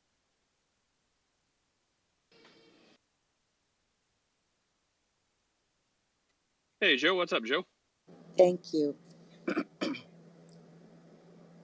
Because some of the texts were omitted, and I've asked you this before, I sent you it in the chat and in your back channel, the Last Supper painting, and I know it could be fiction or not, so I'm just maybe at your leisure, and then one day after you watch it, you can help me out with it. So this is the Da Vinci Last Supper painting. I posted in the chat. And it seems that the 12 apostles each stand for a constellation. And I was just wondering if that is like okay to look into, or if that's sort of like Haran, or how would you call it? Like So this is a really good example, right? So Da Vinci was very much a scientist and a humanist, and he was commissioned by the Catholic Church. So what we have here is a painting done by a man who may or may not have been, like I'm sure We know from his other writings that spirituality was important to him. He certainly was not going to be philosophically and theologically aligned with the church fathers and the tradition that we would consider when we look back. So when we look at any of Da Vinci's religious paintings, we're not going to see like a pure representation of his intention. Was not necessarily, I'm going to sit down and depict this exactly as I thought it would have happened, right? There's a lot of symbolism. There's hands that don't belong to anybody. There's feet that don't match the person. There's color codes. So yeah, he's a naturalist. He's a scientist. He's a humanist. He's like delving into this postmodern thing that was way before his time. So look into it as much as you want to. It's certainly something I've looked into because it's interesting. I wouldn't take any religious beliefs from Da Vinci's artwork, if that makes sense. Okay, because it is called astrotheology, how the constellations, the universe, the stars, and everything was sort of weaved into the scriptures. For example, when God said in the book of Job to Job, I gave you the stars, I gave you the Mazzaroth. So you're just saying it's not really going to hold water as far as teaching us anything. Is that correct? Oh, I have never looked into astrology and how it crosses over into Christian history. Astrotheology. Okay, Oh, but thank okay. you, dear. Yep. Yeah. Okay. So you don't know about it. Is that what you're saying? I don't. The extent of my knowledge about this is going to be Got something it. exactly like this painting, where it's like Da Vinci was Okay. kind of into that stuff, and it's completely extracurricular to the Bible. So I don't know, Nate. Is that something you've ever researched? Well, it's like, I mean, what was the term? Astrotheology, or what was it? Correct. It's where we see things regarding the constellations, the universe, the stars in the scriptures. Right. Yeah, I was just looking for the term. I mean, I'm not familiar with like what someone can glean from that. Like if it's something that's like very, very blasé, or it's very, very not heretical, that it's like, oh, well, we can glean something about the solstice and the time of year, like just something very natural and mundane. That's like, okay, well, if you see it in the scriptures, fine. Or if it's something like, getting into, I don't know, like, like astral projection, or we can use, the retrograde of Venus and Mercury aligning to predict things. I'd say no, turn and run. So it's kind of like, anyways, that would be my thoughts. So if I don't know the teachings, I'm interested now. So I'm not sure what it's saying you can glean, but that would be my kind of guide rails, just as a Bible believing, God fearing Christian. If it's something like just non-consequential at all, it doesn't matter. Sure, great. Maybe you can learn when to grow a better plant at a certain time of year from the stars, because the way they align, I don't know the seasons. But if it's something other than that like gets into like some sort of like deeper knowledge, or like zodiac stuff, I'd be like, that's. Well, but Jesus... I mean, the bigger thing is like how. Well, the bigger thing would be like the counterfeit by knowing what's real. So it's like and a lot of times like I also feel other people do this when they start focusing on tradition and stuff that came like hundreds and hundreds of years. Like, look at all this rich tradition. Look at all this other stuff we've like added on top of Christianity. And I'm like, well, guys, why? Like, less is more. Like, you already have the most important thing, which is Jesus. So if you've got the most important thing, why look to the stars? Just keep looking to the one who made the stars. Why look centuries down the road at all the stuff you've added on top of it? Just get rid of all that stuff and just stay at Christ. Like, stay at the cross. That's the most important stuff you're ever going to learn. So just stay there. So the best argument I would make from ignorance of not knowing what this stuff teaches is, if you've got Jesus, you're not going to learn anything more important than that.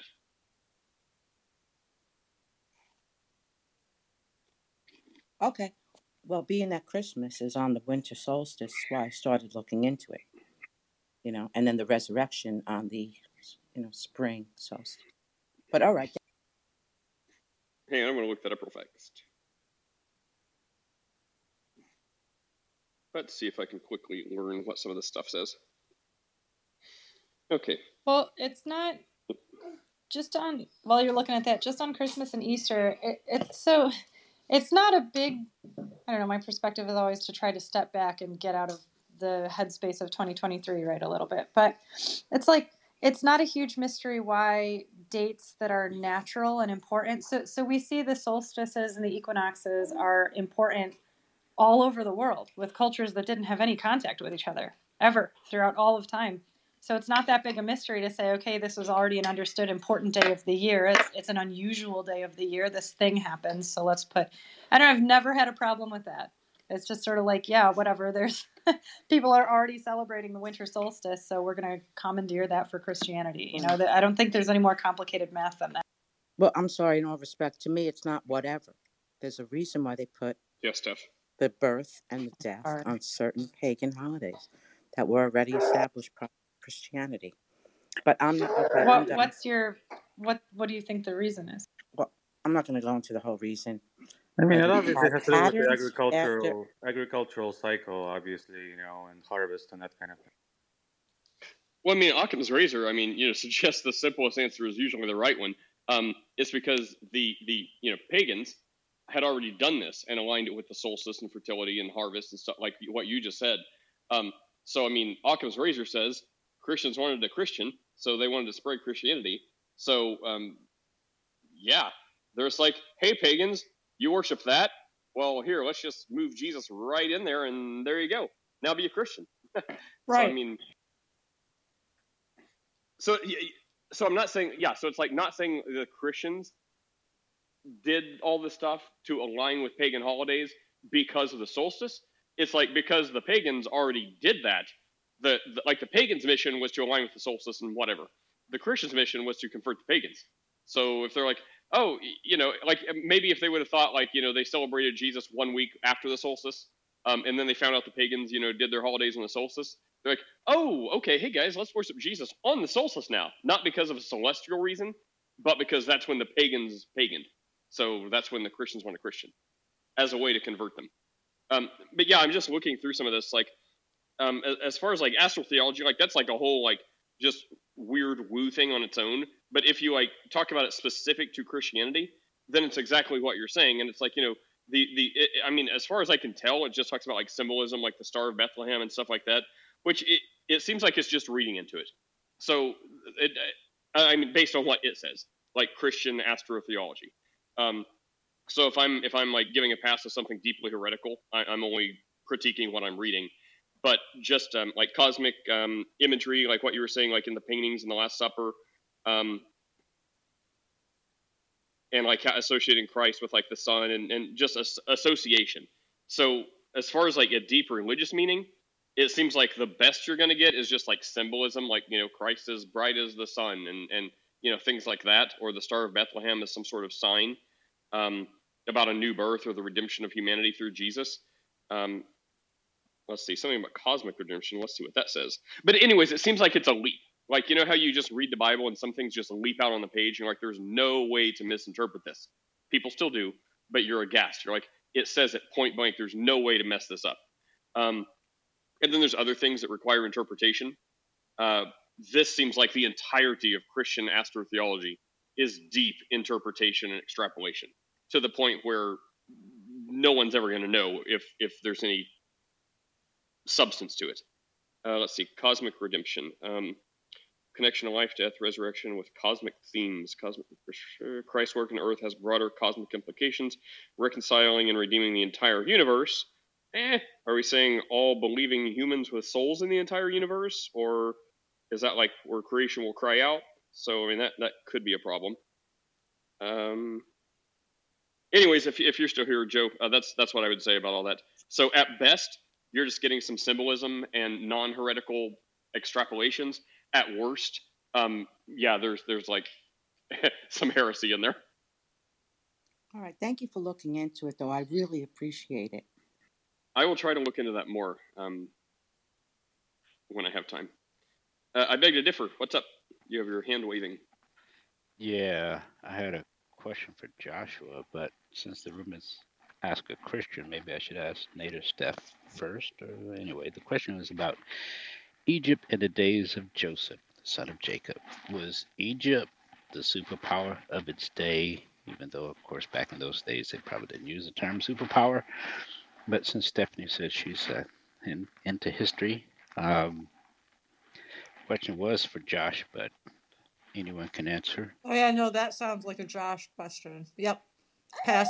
I mean, certainly, like, Egyptian history is not my area of specialization, and thinking about like what it means to be a superpower, I think is probably complicated in and of itself. Like, so during, and of course the other question is like when someone would suggest that the time of Joseph would be. So yeah, I mean, as far as superpower, like if we're talking about like having control of the entirety of the ancient Near East or something, that's not really a thing. And of course, in Egyptian history, there are periods of centralization and strength under a single rule, and then the intermediate periods where there's fragmentation and struggle with the South and those sorts of things. So, but I guess if we're talking about the time of,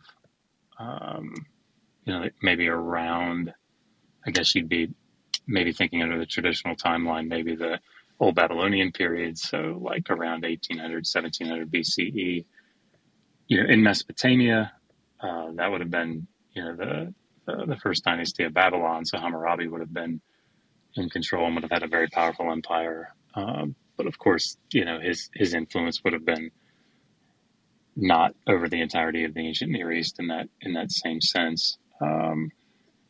In Canaan during that time, like you would have had in the Middle Bronze Age, times of resurgence, great resurgence in power. Of course, as you start to get into the middle of the second millennium, you start to have Egypt taking, I think a stronger grip in Canaan. And of course, they're fighting during the Amarna period, struggling with the other major power clubs. The major powers in the great powers club of the Amarna period. So like the Hittites and Mitanni and Assyria and later Babylonia.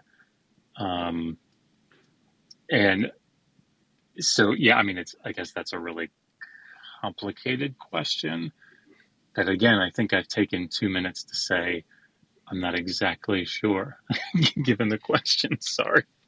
Well, Dr. Josh, your money was well spent, because I'm consulting the Oracle here, ChatGPT, and it's just saying you're saying everything it's saying. So unless you are at source and it's implanted in your head, yeah, I mean during like 17 BCE when Joseph was around, like I mean it wouldn't be considered like a superpower like we are today, like a world power, but regional for sure. And then I'm just like following along and like yep, like everything you're saying, Josh, is at least what this is saying. So yeah, like regional superpower, like they were. I mean, the height of their arms was like chariot warfare, but still, yeah, it's like their competitors would be like the Hittites, the Mitanni, just like you said, and Assyria. But yeah, so I don't know if it's exactly in the terms you were thinking of, but they were like the boss of their region. Well, that makes me feel good. I feel like my memory's not quite gone yet. That's awesome. Let's see, who would win in a fight between them? Hittites. Determining the outcome of a hypothetical fight between civilizations, ancient powers is challenging and speculative. It depends on numerous factors. Okay, just answer the question. If we were to consider the time in 17 BCE, come on. Oh, the Hittites. Who said Hittites? I did. They had iron. The Hittites. They had iron. Yeah, iron. The Hittites were renowned for their chariot forces and military organization, while Mitanni possessed strong cavalry. Assyria in later centuries became disciplined and efficient, blah, blah, blah. Military strength, Egypt was well organized. Military infantry, chariots, archers. However, direct comparisons conclude hypothetical battles, although hypothetical and subjective. I'm going to force this thing to pick. I think it's leaning Hittite. Can I point out something that's a hard right, but just something that I've noticed? It seems pretty consistent and a little funny. I grew up fundamentalist evangelical. I struggle, and everybody that I've met that I can recall also struggles with this, to say the word cavalry, because we say Calvary. Have you noticed that? Like anytime I say it, I automatically say Calvary. It's like typing the word Chris. I always type Christ and then have to delete the T. It's very interesting, the little things. Maybe you were just preordained to do that by Calvinist. Or I'm just, special. Can I take advantage of Dr. Josh being here for a second? We yesterday, so we had a conversation. Nate, you weren't here, but Steph was here, about the reliability of the Bible, and my argument was kind of that the Bible is a large compilation of books. Some are more reliable, and some are less reliable historically. When you go to the time before David and Solomon, it's definitely not reliable. And so I wanted to ask Dr. Josh. Like as a historian of the ancient Near East, like how would you rank the different sources that you use for history? Like, is there kind of an unofficial maybe hierarchy of like what is considered the most reliable and kind of where the Bible fits in that kind of scale, so to speak? I don't know if there's an official scale, but at least as a historian, how you look at it. Josh, I have to add something to your response. Can I include something that you Please. can add to your response? When someone says this and this, which we know is definitely not reliable, as a historian, would you just automatically be like, okay, sure, it's definitely not reliable? Or would you be like, that's weighting the scales a little much? If you could include that in your response. Oh, Go yeah, ahead. sure. And I suspect, I suspect Constantine meant it in the charitable way. Like, so, okay, there are a lot of factors. I'll be really quick. Sorry. There are a lot of factors, obviously, that go into weighing sources for whatever you're studying in ancient culture. So, like, when you're looking at law, you look for types of sources that are speaking specifically to legal transactions or situations, and then you can expand out from that and get literature that could inform you or didactic text or whatever. But they all have to be sort of put through a filter of some sort. So when it comes to history, like one of the reasons that we rely so heavily on Mesopotamian sources because we have them, right? They were put down on clay tablets, and so like we've got 500,000 of them, and so they end up being then. Josh. Oh, you got a phone call. Can you hear? Yeah, I guess you're good. Sorry, can you guys hear me? Yes. Yep. Oh, okay, good. Sorry. And so like since we have those clay tablets and inscriptions and those sorts of things, like it means that the evidence quite often leans on them more heavily. So I think that there are certain genres of text that are more likely in scholarly estimation to represent at least the basic data or like the main points of the data more reliably than say others. So like obviously if we looked at mythological texts, they're going to be less reliable. If we look at royal inscriptions, they're going to be more reliable, but that doesn't mean that you can just simply read Sargon's 8th campaign and know exactly what happened. So I guess with all of that, one of the problems with something like the Hebrew Bible, of course, is that we don't have any texts from the period, right? Everything is contained in much later manuscript traditions.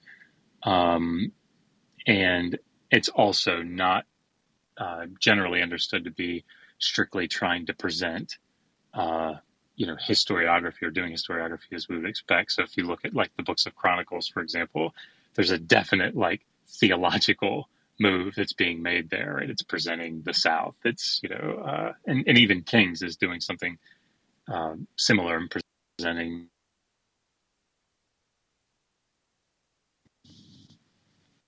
Sorry, somebody's just really interested in getting a hold of me.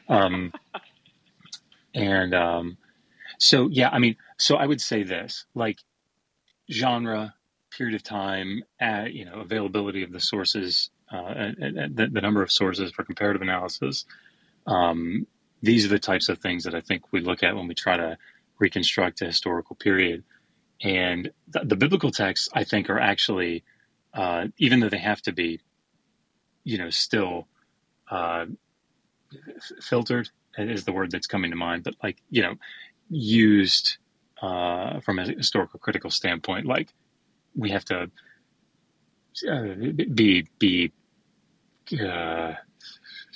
understand the biases of the text, understand the motivation of the text or the purpose of the text. I still think that it can and does very often represent, particularly in the to the mid to late first millennium. Like, I think it's presenting, or even the earlier parts of the first millennium. I think it's presenting probably pretty close to accurate history in many respects. I think what Constantine said, and I'll land with this, sorry, that when you start to get back past, like, the United Monarchy under Saul, David, and Solomon, like the data starts to become, like, from a scholarly standpoint, historical critical standpoint, like, less reliable in that sense. And the further back you go, the less reliable it gets until you get back to, like, the primeval history in Genesis 1 through 11, and then I think pretty much everybody agrees that it's mythological in nature and doing just something completely different theologically.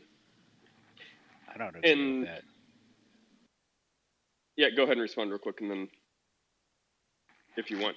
No, I'm not an expert, but I'd say I don't agree with it. It's mythological. Well, speaking of, Dr. Josh, I would love sometime, if you have time, to do a one-on-one. Since Michael is back, yesterday he took some time and we had a little chat for our video podcast that I'm trying to get more people interested in because things are better on camera. Don't do it. It's a trap. I would love to pick your. Yeah, he's a closet Christian. We converted him yesterday on air. Anyways, that's up today. So if anyone else would be interested in doing that, I would love to pick your brain a little bit more about some stuff at some point, Josh. Yeah, that sounds fun. I probably can't do it today. I'll be driving. It probably wouldn't be interesting to look at my ceiling. But learn Michael's deep dark secrets. Check that out too. But sorry, let's. Did I want to? Certainly, you can respond. You can push on me. To be clear, what I mean by mythology in that sense is sort of in the technical sense of the term, in that it's utilizing narrative that deals with the divine realm, usually or often interacting with the human realm, in order to make a theological point. That's what I'm saying about. That's how I'm using the term mythology. It's not like in the colloquial sense of myth, therefore it's like false. If that makes sense. No, I think when God tries to make points like that, he used prophets like Ezekiel, Isaiah, Jeremiah to do that type of stuff. I don't think Moses ever did any of that. And just since he's waited so long, I can't believe I'm going to do this, but it's in his name. It's not just me, but Mo Lester. What deep spiritual question do you have on your mind? No, I'm just here to ask questions. I'm actually an atheist, so I'm just here to listen. But I also have like a lot of interest in the Bible. I grew up a Christian. A Jehovah's Witness of all Christian religions to be part of. I grew up as one of those. So it's interesting looking at like Trinitarian points of view over Christians, like just the comments about like their theology. I just find it intriguing to this day. But not from like a patronizing tone, not like from a patronizing like, oh, look what the kids are up to. Like, no, not like that. I just find it genuinely interesting. Sure. Well, yeah, if you have anything, let us know. Your microphone is really hard to hear, though. I heard everything you said, but it was really difficult.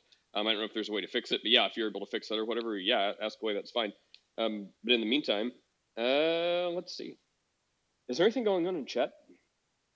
Steph, is anything fun happening there, or are you just talking about art stuff? No, it's going to melt. That's the opposite of fun. Yeah, you don't want that. Go back to your finger painting. I will. I'm just kidding. I've already made Chris mad at me. I can't afford to have someone else mad at me. Why is Chris mad at you? What did you do? Oh, because what was I don't think he's really mad. He was in here earlier. What was it? Can anyone help me remember? It was 2 days ago, and he was a little snippy, and you moved him down to the audience. Yeah, like I said something, and it was one of the things I do, right, where I'm like talking very abstract, like some theological position. Oh yeah, it was like Oh goodness. Okay, this isn't it, but it was just, let's say something like Jesus died. Oh, that's what it was. I do remember. Like Jesus died on the cross, so he basically paid for the sin of everyone. Like he died once for everyone, but everyone is the whoever believes, right? So whoever. So not everyone, like everyone's automatically forgiven whether they want it or not. Like his death covered everyone, the whole planet, everyone that's ever lived. But it's only going to be actualized if the whosoever people are like, yes, I'll take that. And because I didn't say it in the right theological framework, because Calvinist, he's like, that's the stupidest argument. I'm like, oh, thanks, buddy, and I dropped him. I brought him right back up, but he got kind of huffy, I think. So on a serious note, I wanted to chime in about yesterday. So this is not necessarily for well, it's not for you for sure, Nate. But so for anybody listening to this or that will listen to it later, yes, I was Nate's inaugural guest on his video podcast, and everybody should feel free to send him a message and to do that. It's not a trap like I was joking about a few minutes ago. It's just a good opportunity to have a kind of a more intimate discussion with someone and talk about what you believe, why, or why you don't believe and why not. Yes, good times were had. Thanks, Michael. Yeah, it was fun because sometimes here, even I can't even always say everything I'd like to, even though I talk a lot, because it's an open stage, it's an open forum, and I like it that way. So right now, everyone has plenty of time, but often, like there'll be 20 people on stage, and everyone is like fighting for oxygen to talk. So it's a good way to kind of calm down a little bit, and like everyone's like, people can hear me like taking breaths, like just waiting for like someone to take to pause so I can jump in before someone else talks. So it's a little calmer, a little less chaotic. So that's kind of the goal and the idea. And we learned again that we have a few more areas of agreement. It is getting scary. All right. Speaking of areas of disagreement, Michael, question for you. It's something I said to Constantine yesterday, I believe it was, because he claims to be a former Christian, that for you to have been a Christian previously, that would have to mean that God the Father saved you and sealed you. And I'm basing this on scriptures. The one scripture I mentioned yesterday is in 1 Corinthians chapter 1, it is verse 22. And talking about God, it says, who have sealed us and given the earnest of the Spirit in our hearts. Means if you're a Christian, that means God the Father sealed you. So my question to you is, were you ever sealed by God the Father? Okay, so this will sound, I'm going to try to be, in my nature, as charitable as possible, but it will sound way more argumentative. At the time, I believed I was. It was my firm conviction. When I look back on it now, no, I wasn't sealed by the Father, and neither are you, because I'm convinced that Christian God doesn't exist. But at the time, it was my solemn belief that that was the case. I believed that I was saved by grace through faith alone. I believed that, in the Trinitarian view of God, three persons, one being, so to speak, and that, Jesus was born of a virgin, came, died for my sins, and rose again 3 days later, and I believed all that stuff. I no longer believe that. I would give the exact same answer. Okay, but so now it sounds like you're saying that no, you were not saved. No, and neither are you. Okay, so then you were not a Christian. No, Well, and in the strictest sense, neither are you, because the Christian God doesn't exist. So like if you understand kind of where I'm going with this, right? Like, so I believed that I was at the time, and I accept that that you believe the Christian faith the same as I did, right? And I can't tell you. So Nate, we were talking before about sitting there and understanding where the person where you entertain the hype, you entertain the conversation even though you know where it's going, and yeah. I can't, if I had a nickel for every time someone told me I was never really a Christian, well, I certainly wouldn't be working. That's what you just said yourself. You said you were not. You said you believed you were at the time. So It's not. Those are your words. right. So, but if you listened, so if you understood the subtext of what it was I was saying, then you'd understand where I'm coming from. It sounds like you, and I'm not trying to be condescending, but it sounds like you don't understand what I was actually saying. So, I used to have the firm belief I was a Christian. But You were may you? not think so. You may not, and you may not think so, and frankly, um, really like don't care. So it's what I believed. I am now convinced otherwise. So there are lots of people who believe one way until they don't believe that anymore. And so you currently believe that you are a Christian. You believe all of the things that you believe. One day you might not anymore, right? And so like hopefully that's a little more clear. Does Yeah, me what would you believing say? I'm a Christian make me a Christian? Huh? Can I ask what would you say, like, if 3 years from now? I know this seems completely impossible. It was like 3 years from now, you were in Michael's position, and you said, yeah, Cannot right, happen. yeah. Michael was an NPC, a non-player character as a Christian. I am not an NPC. I'm an actual, genuine article Right. Christian. No, I understand. That's what you're saying. What I'm saying is that he would have said the same thing. See, I have an understanding of the Bible that it takes God to save a person. He does not have that understanding. Okay, so if But I ever go to be an atheist, I'm not going to say I used to be a Christian. I would say I used to think Christianity is true. I wouldn't go and say I'm a former Christian like he does, or you're a Constantine. There's no such thing as Christianity if there's no such thing as God. So I do find it super interesting that you're able to have access to my private thoughts and know what I might actually have said, or to know actually what's going to happen to you in the future. Frankly that's amazing. What is amazing is you can sit there and tell me that I'm not a Christian because there's no God. That's even more amazing. So as amazing as I am, you are even far But more amazing. aren't you committing the same crime you're accusing him of, right? You're saying, he's saying, hey, at one point I was a Christian, meaning that I followed Christ to what I believed in, right? Right? So, like, I believe I'll be back in a I second, believed in guys. the Trinity. No, I am saying that Y- he does not Guys, understand fuck Moses, salvation. fuck Ezra. Okay, Thanks for Monchi. Mo, playing. Back to the Oh, audience okay. with your repent and believe the gospel. Jesus loves you. okay, Mo, what I'm saying So, is he does not understand salvation. That's why he thinks he used to be a Christian. Because people think that confessing with your mouth and saying that Jesus is Lord is what makes one saved. No, you have to do that. But what makes one saved is when you do that in sincerity and God sees the sincerity of your heart. Then God saves you. Those magic words so don't save. also, Only God can faith, save. also you have acts, right? Because faith without, you have to have faith in God, and faith without any, like, acts is dead, right?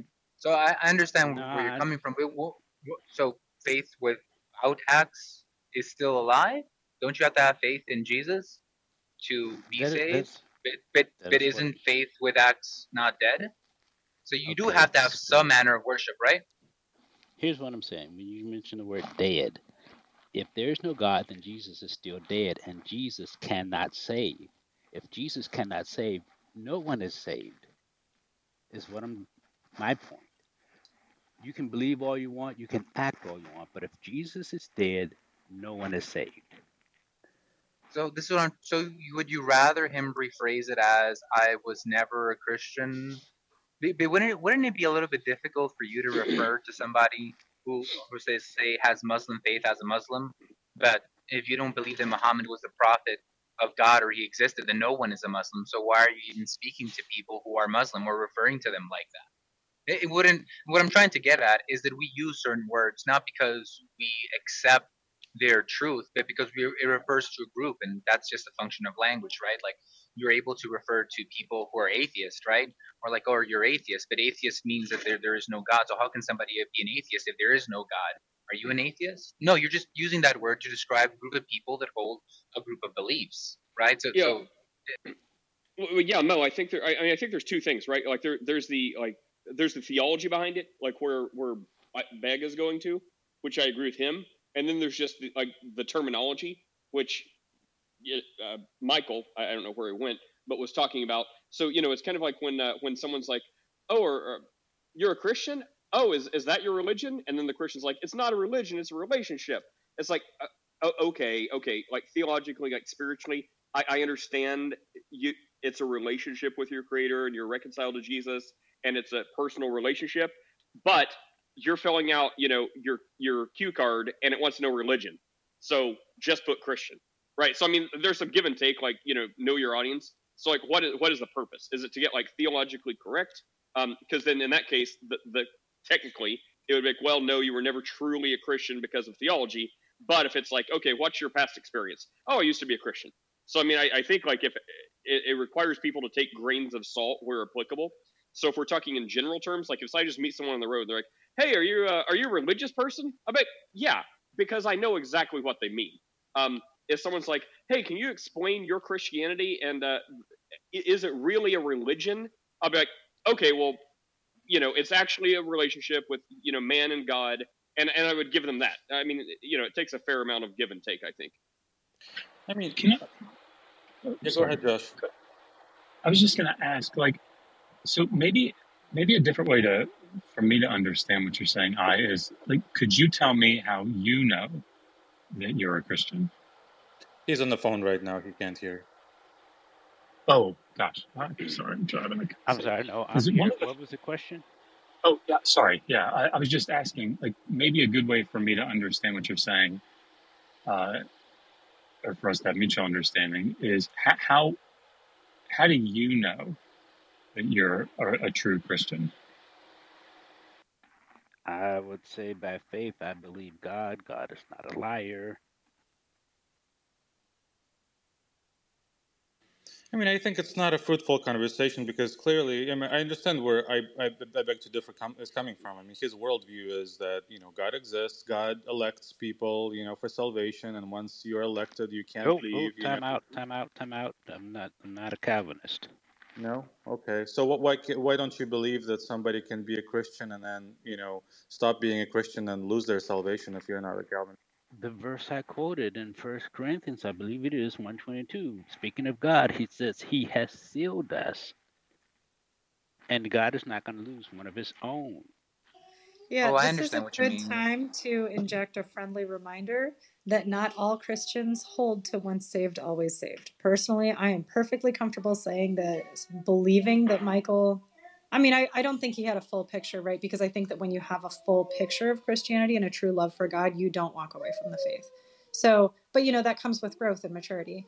But I know people who I believe very much were devoted to the faith and then walked away. I mean, Paul talks about that so much. So, yeah, not every Christian holds to this like OSAS. Yeah, Paul says, I think, was it in 1 Corinthians, that I train my body like every day lest I be disqualified. He kind of makes the analogy with the runner and that kind of thing. So sorry, I don't mean to interrupt. I think when I started to answer, I got a red bar on my phone, so maybe I didn't hear the response. Would it be okay? It didn't seem like it might have been that long of a response. How would you, how do you know that you're a Christian? His answer was, he said, God's not a liar. And then, okay.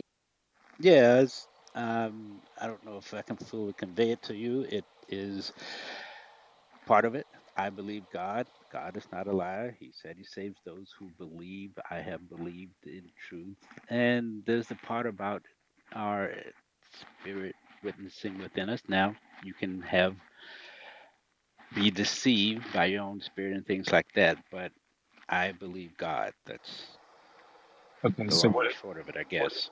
Would it surprise you that I would have said all of those things and much more? Right, but here's my question to you. Do you understand what I'm saying? That if God the Father did not save you, you were not saved. Do you understand that? Sure, but I'm not sure how that applies here. Right, Because so I could say the same thing to you, right? Right. So do you have the understanding that I have, that Jesus is going to say to some people in a future date, I never knew you, meaning that some people thought they were Christians and were not. So I am not surprised by a person saying, I used to be a Christian. That was a non-player character Christian. They were not really a part of the game. They thought they were part of the game, but they were not. So you do Right, but how understand did there's you? such a thing as people thinking they're saved and not being saved. You agree with that or disagree? Right, right. But sorry, just I'll go with it. It's fine. But I mean, how do you know then that you are a true Christian? The Bible says a few things about that in First John, about how we know we're saved. He that hath the Son hath life. I have the Son of God. So I know I have life. I know I have the Son of God. I know He saved me. Cannot fully convey to you how I know that, but I can tell you that I know that. How? It's by relying on what the Bible says. But if I were to become an Yeah, I think. atheist, Oh, sorry. then I invalidate my reliance on Scripture by saying it is not valid.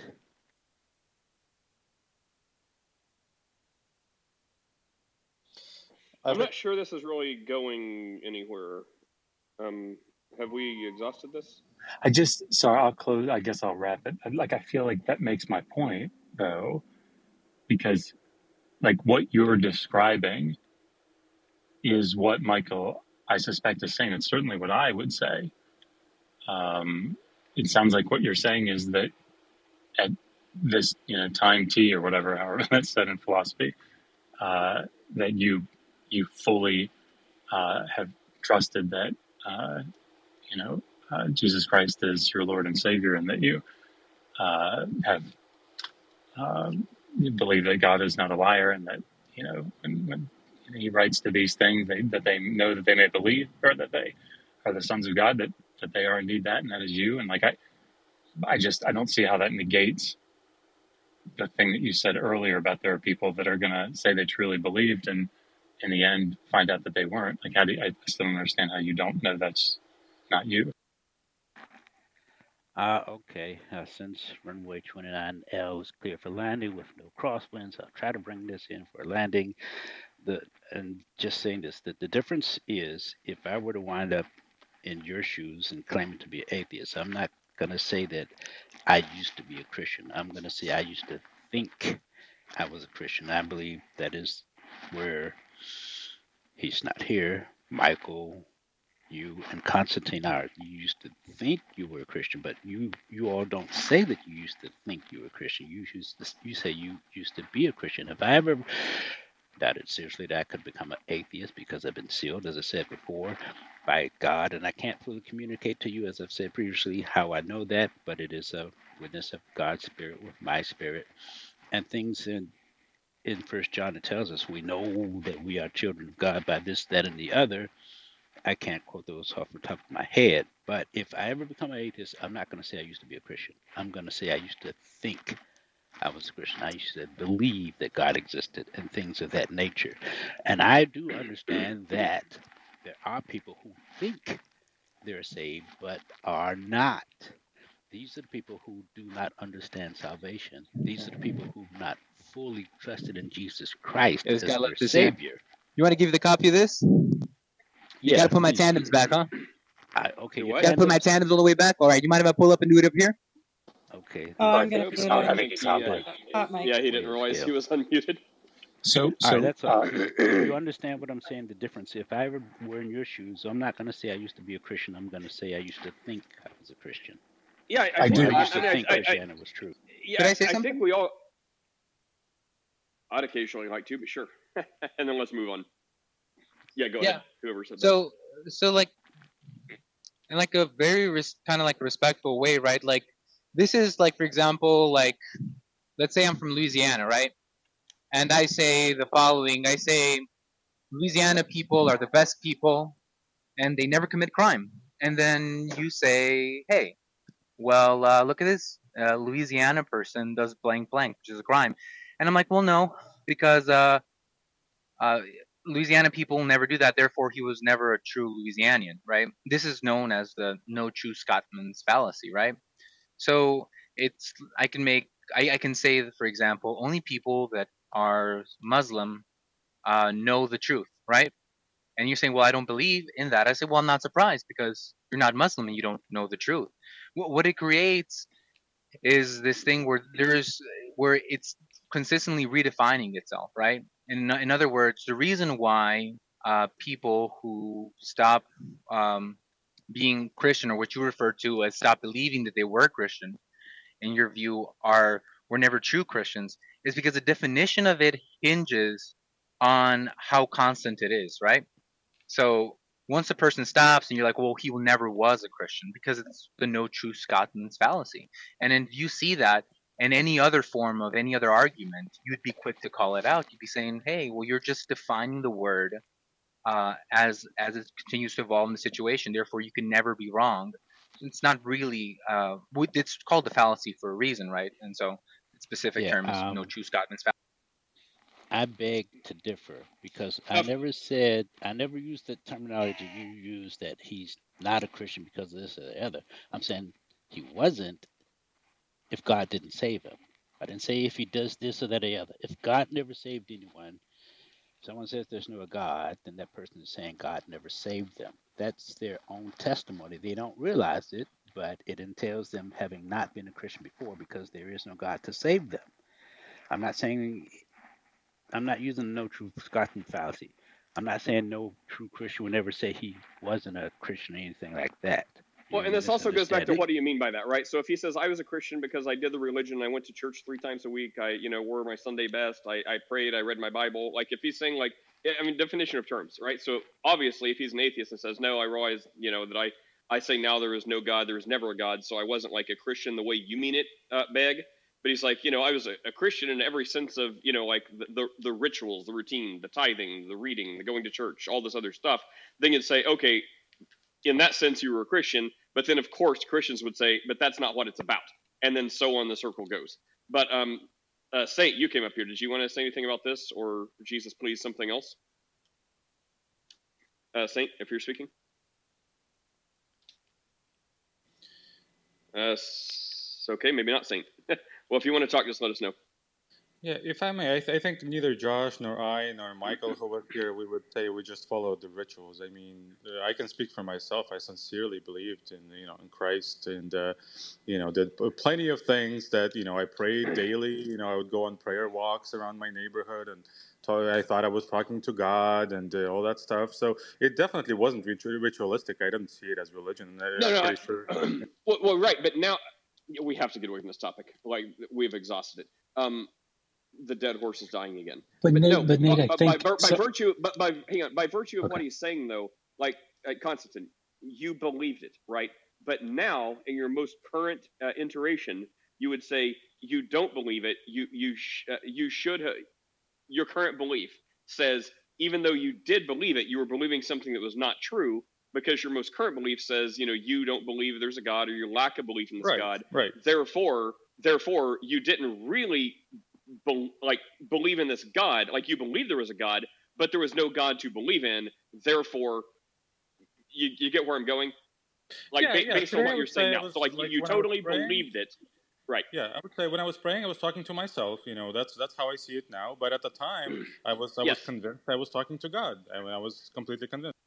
Right, and then that's also different from what Beg is saying, which there's a difference in believing believing God from your perspective, and then if God is true, like we believe He is, God actually by the Holy Spirit sealing you, like the Bible says, and you legit being saved. Like I think there are people that will believe they're saved and on God's good side, but they actually may not be. So even from that perspective, there's more than one perspective. There's your perspective, like saying I really really believe this stuff, and then there's like God's perspective, like well anyone He saves, He's not going to lose any of them. Versus people He doesn't save. So yeah, but Michael, welcome back. You missed nothing. Does anyone else happen to have a different topic though? Because I mean, this has really been exhausted. Yeah, I just asked Mo, you're driving truck. For whom do you drive, if you can say? Oh, I've been driving for 3 years. I'm actually on a semi right now. Okay, I'm a truck driver also. Not in the truck right now, but I can see it from where I sit. Oh, nice. I imagine Clubhouse is like the best thing that ever happened to truck drivers because it's like you can work and make money and like talk to people, and I don't know. I imagine that's probably a pretty nice thing to have while you're on the. I have thought about that before. I thought, it would be nice if I was just like, in a truck, like on an interstate. Like it'd probably be super hectic, like in cities. Like I would hate that. But as far as like just like on the highway, like interstate, where you just kind of like, and this is probably all the truck drivers are going to scream at me, but kind of zone out and just do your thing. I'm probably sure that's like truck driver 101. Like never say you're just going to zone out while you're behind the wheel. But do you know what I mean? Or I should just never try to be a truck driver with that attitude. Oh, okay, no one's you answering. offended them into silence. They're horrified. That probably means I stepped in it. Hey Theo, welcome. What's up, Theo? Hello, Nate. Hello, Steph, and Michael, and Joshua. Beg to differ, Constantine. No, good to see everybody. Yeah, like I was just kind of thinking about what you guys were saying, and yeah, like Philippians 1:6. It says, "I'm sure of this, that he who began a good work in you will bring it to completion at the day of Jesus Christ." And like I guess like a few thoughts. One is that like God chooses us before the foundation of the world. So there is like this thing of election, which I think is interesting. And then another thought is that like Christianity is about our relationship with God. It's So we have a relationship with God. So it's an interesting thing. Like in the book of Hosea, God commands Hosea to go and marry a wife who's going to be unfaithful to him, and he uses that as a picture to the Jews to go and say, hey, like this is what you guys are doing to me, is that you are going after all of these false dead gods like Ashtaroth, Molech, and these different things. So the reason why like idolatry or worshiping things other than God is a sin, it's because you do have this relationship with God, right? And like you and I, when we put other things above God, that's like being spiritually unfaithful, spiritually unfaithful to Him. So we can't be spiritually unfaithful to someone that we do not know. Like if you never met your wife, you can be unfaithful to her, but you can only be unfaithful to someone whom you do know. So I think that was kind of like a thought there. I was thinking about the whole perseverance of the saints thing and like trying to wrap my mind around all that. Yeah. And I mean, well, thanks for that, Theo. And I also think, depending how you interpret this, like the parable of the sower, right?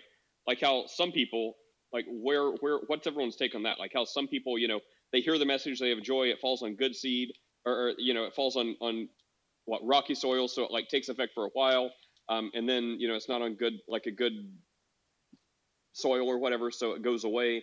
And the other one, it's like they hear it and it's on good soil and it takes. That would be what the goal of Christians is, to be one of these good seed people where they're a Christian for the rest of their lives. And then there's the ones that it seems to take, but then it gets kind of weeded out by like the cares of this world and all these other reasons why it gets weeded out. So I guess it also depends on that, because some will say, well, all but the last one is never truly saved. And then another perspective is, well, all of those, like 3 out of 4 of those are saved, but they can lose their salvation. So again, it's the OSAS conversation again. But I mean, that makes me think of the parable of the sower. So anyways, that's just Nate, one do more you thing mind to yeah, go ahead. Do you mind if I just say one last thing? I know you want to move on. Sorry, but I think the reason this becomes, I don't know, gets people's ire up, I guess, like when if you have someone who is a former Christian, is that it's one thing to say, all right, look, like theologically, I know or I believe that X is the case. So if I have somebody who says they were a Christian, but now they're an atheist, my theological understanding of that is that that can't be the case. They were never really a Christian. Like I don't really think anybody is bothered by that. It's when you try to justify that, like to find justification practically for that. So some of the things that I've heard are like, you didn't really understand what it means to be saved. Like, that's where it starts to become problematic, right? But can I ask? You didn't really believe, like you believed X about it when it really, this is like, I would just encourage everybody to like not go down that road. If you're talking to someone, however you want to use that term, former Christian, former believe they were a Christian, whatever, like trying to yourself justify your theological position by ascribing motivations or lack of understanding or lack of belief. I understand why someone might want to do that, obviously, but that's what I think causes people like Michael and Constantine and me to be like, yeah, please don't tell me that I didn't understand. Because I mean, I don't mean this disrespectfully at all. But most of the people that say that to me, I understood the biblical text and the plan of salvation probably better than they do. And I mean that. I honestly do mean that. Will the And I don't gentleman feel like yield? I'm an arrogant person. Well, it's kind of like everyone has their hills to die on. So, like, where's the hill to die on? So, is it to quibble about stuff that's just going to like inflame people, even if you are just sure you're right about something? I mean, there's lots of times where there's a bigger picture, right? So, like, do you want to win the battle and lose the war? Type thing, like 30,000 foot zoomed out view. So it's like even if like because I mean I don't get hung up about words maybe to a fault. So like words, phrases like I used to be a Christian, now they worship Satan, whatever. Like I don't care. Like I'll just take people at the word, whether I think they're true or false or lying to me or deceiving themselves. It doesn't matter. Like whatever the gambit they could be in, I usually take people about their word if I think there's like a larger point. So like I mean it's almost like okay, so if I'm in Beg's position, I would be like okay, you say you were a Christian. I would have some qualms about that. However, the bigger point is you are currently, by everyone's admission, not a Christian, even your own. So here's Jesus. Why don't you try praying to Jesus? Like, let's get you to Jesus. Like that would be the zoomed out view, because whether or not they were a Christian the right way or were a Christian the wrong way, it doesn't matter. The fact is now everyone agrees they are not a follower of Christ. So from the Christian perspective, I would say that would be the goal.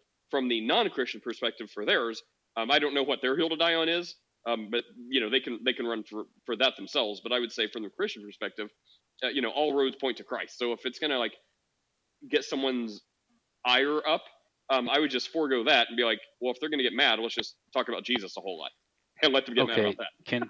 Can I say this? Yeah, go ahead. All right. Go ahead. So let's say hypothetically I'm right.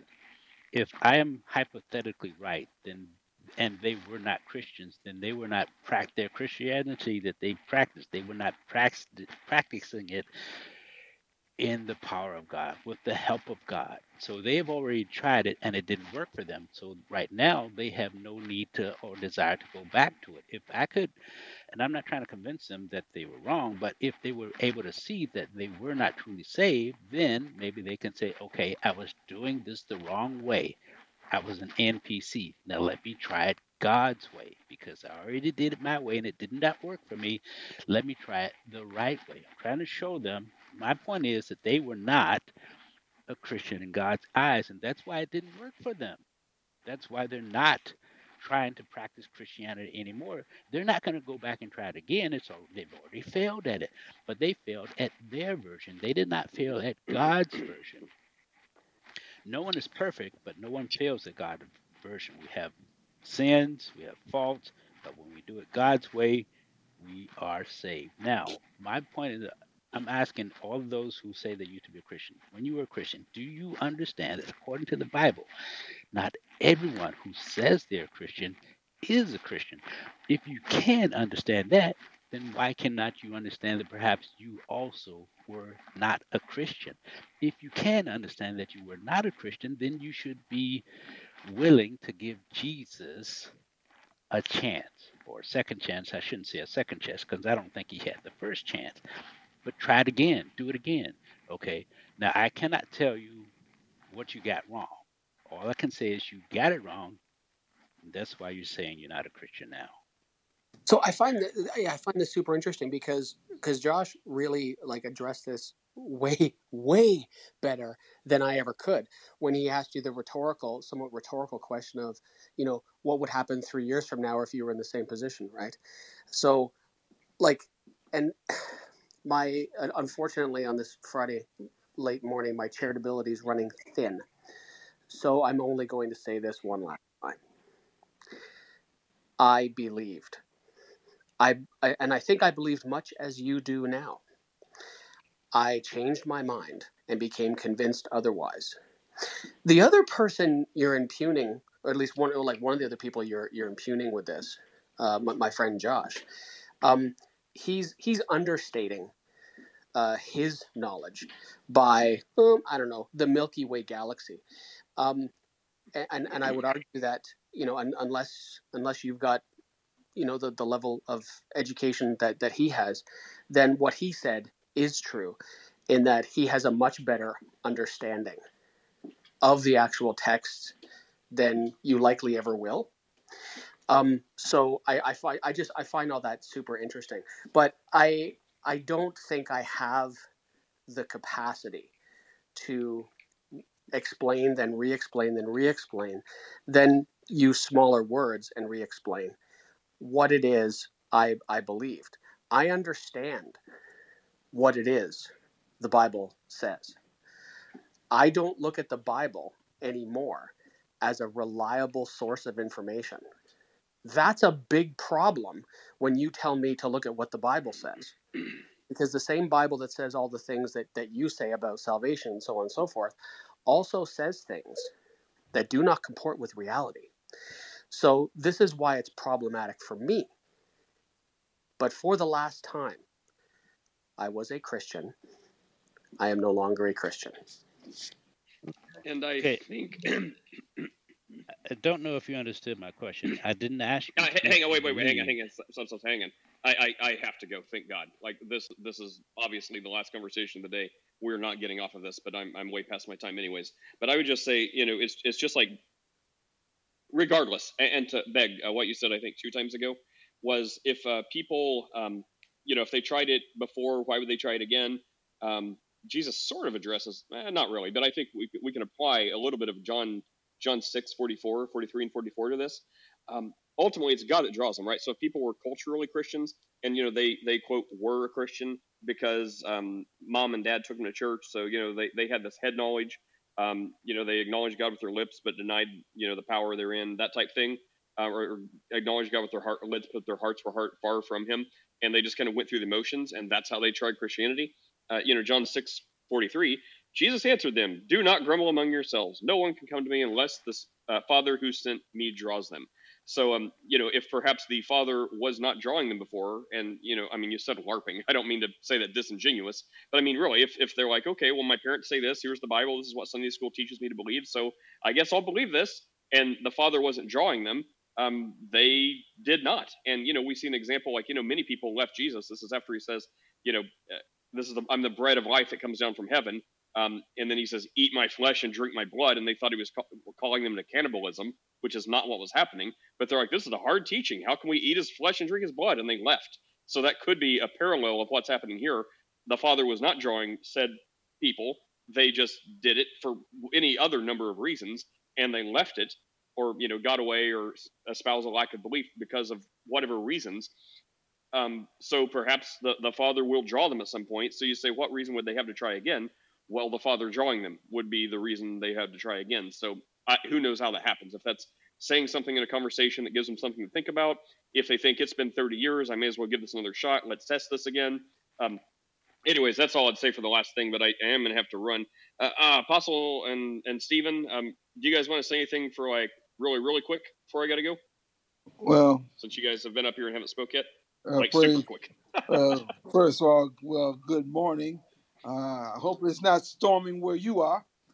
Not Here's where currently. I am. Because it's still dark. The rain just stopped and it looks like it's about to start up. But real quickly, I cannot say that I used to be a Christian because it doesn't make sense to be one and then leave the teachings and following Jesus Christ and what He said to do. And if you follow Jesus Christ, how can you leave Him? It's not leaving Christianity; it's leaving Christ, and that's a problem. Stephen, would you like to say anything super quick? No, just this. The only question I ever have on that is, tell me about your relationship with Jesus Christ, or did you just know a religion, or did you ever really know Jesus? So that was it. And that I was just going to ask you about Matthew 7:21 through 23, and depart from me, I never knew you. So what does it mean to know Jesus? That was it. All right, that was it. I did send you a back channel that was just meant to be in jest, and I won't say what it was up on stage. I'm done speaking. I saw that. That was funny. You got a laugh out of me. You got a laugh from me. Can That's I say part. something? Yeah. Go ahead, Saint. You haven't spoke either. Isn't the parable of the soil a good example of people who got close to God and then something happened and they no longer believe? Like if Michael honestly read the soil, I think he could find out who he is in that parable. And so my question also for Nate, would you say that's about salvation too? Like people, the soil, the different types of soil. Well, yeah. I don't know if you heard or if it's why you said that, but yeah. I mean, I brought that up just a little bit ago, and that's like, well, can multiple types of soil be saved and lose it, or is it only the last soil that's really saved and they're forever going to be saved? So I mean I think it's how someone looks at that verse, but I think there is a lot there, and people could maybe, like you said, I didn't say to read it, maybe that would be a good idea to read it and be like, which type of soil were you? Were you the last kind, the truly believing soil? And you can say you didn't let the cares of the world get away, you didn't let all this other stuff get in the way, and then for some other reason you lost it. But yeah, I think that's a good point. But guys, thank you for joining me. Have a awesome weekend, and we'll see you next week. And yeah, Stephen, we'll get to the Matthew thing. Yeah, I just have to go. But yeah, if you can come back Monday, we'll get to the Matthew thing. Take care, everybody. I don't know if anyone has a follow room. Oh, yeah, I don't know. You can follow some of these people if you want. I'll give you a couple seconds. I appreciate it. Thank you. Yeah, I like to have a follow-up room and hey, great room. Thank you for having it open. Appreciate it, man. Yeah, well, maybe you could start one. If anyone wants to follow each other, you got like 10 seconds. Countdown to follow. Gotcha. 10, 9, 8. All right, take care. Have an awesome weekend. See you guys later.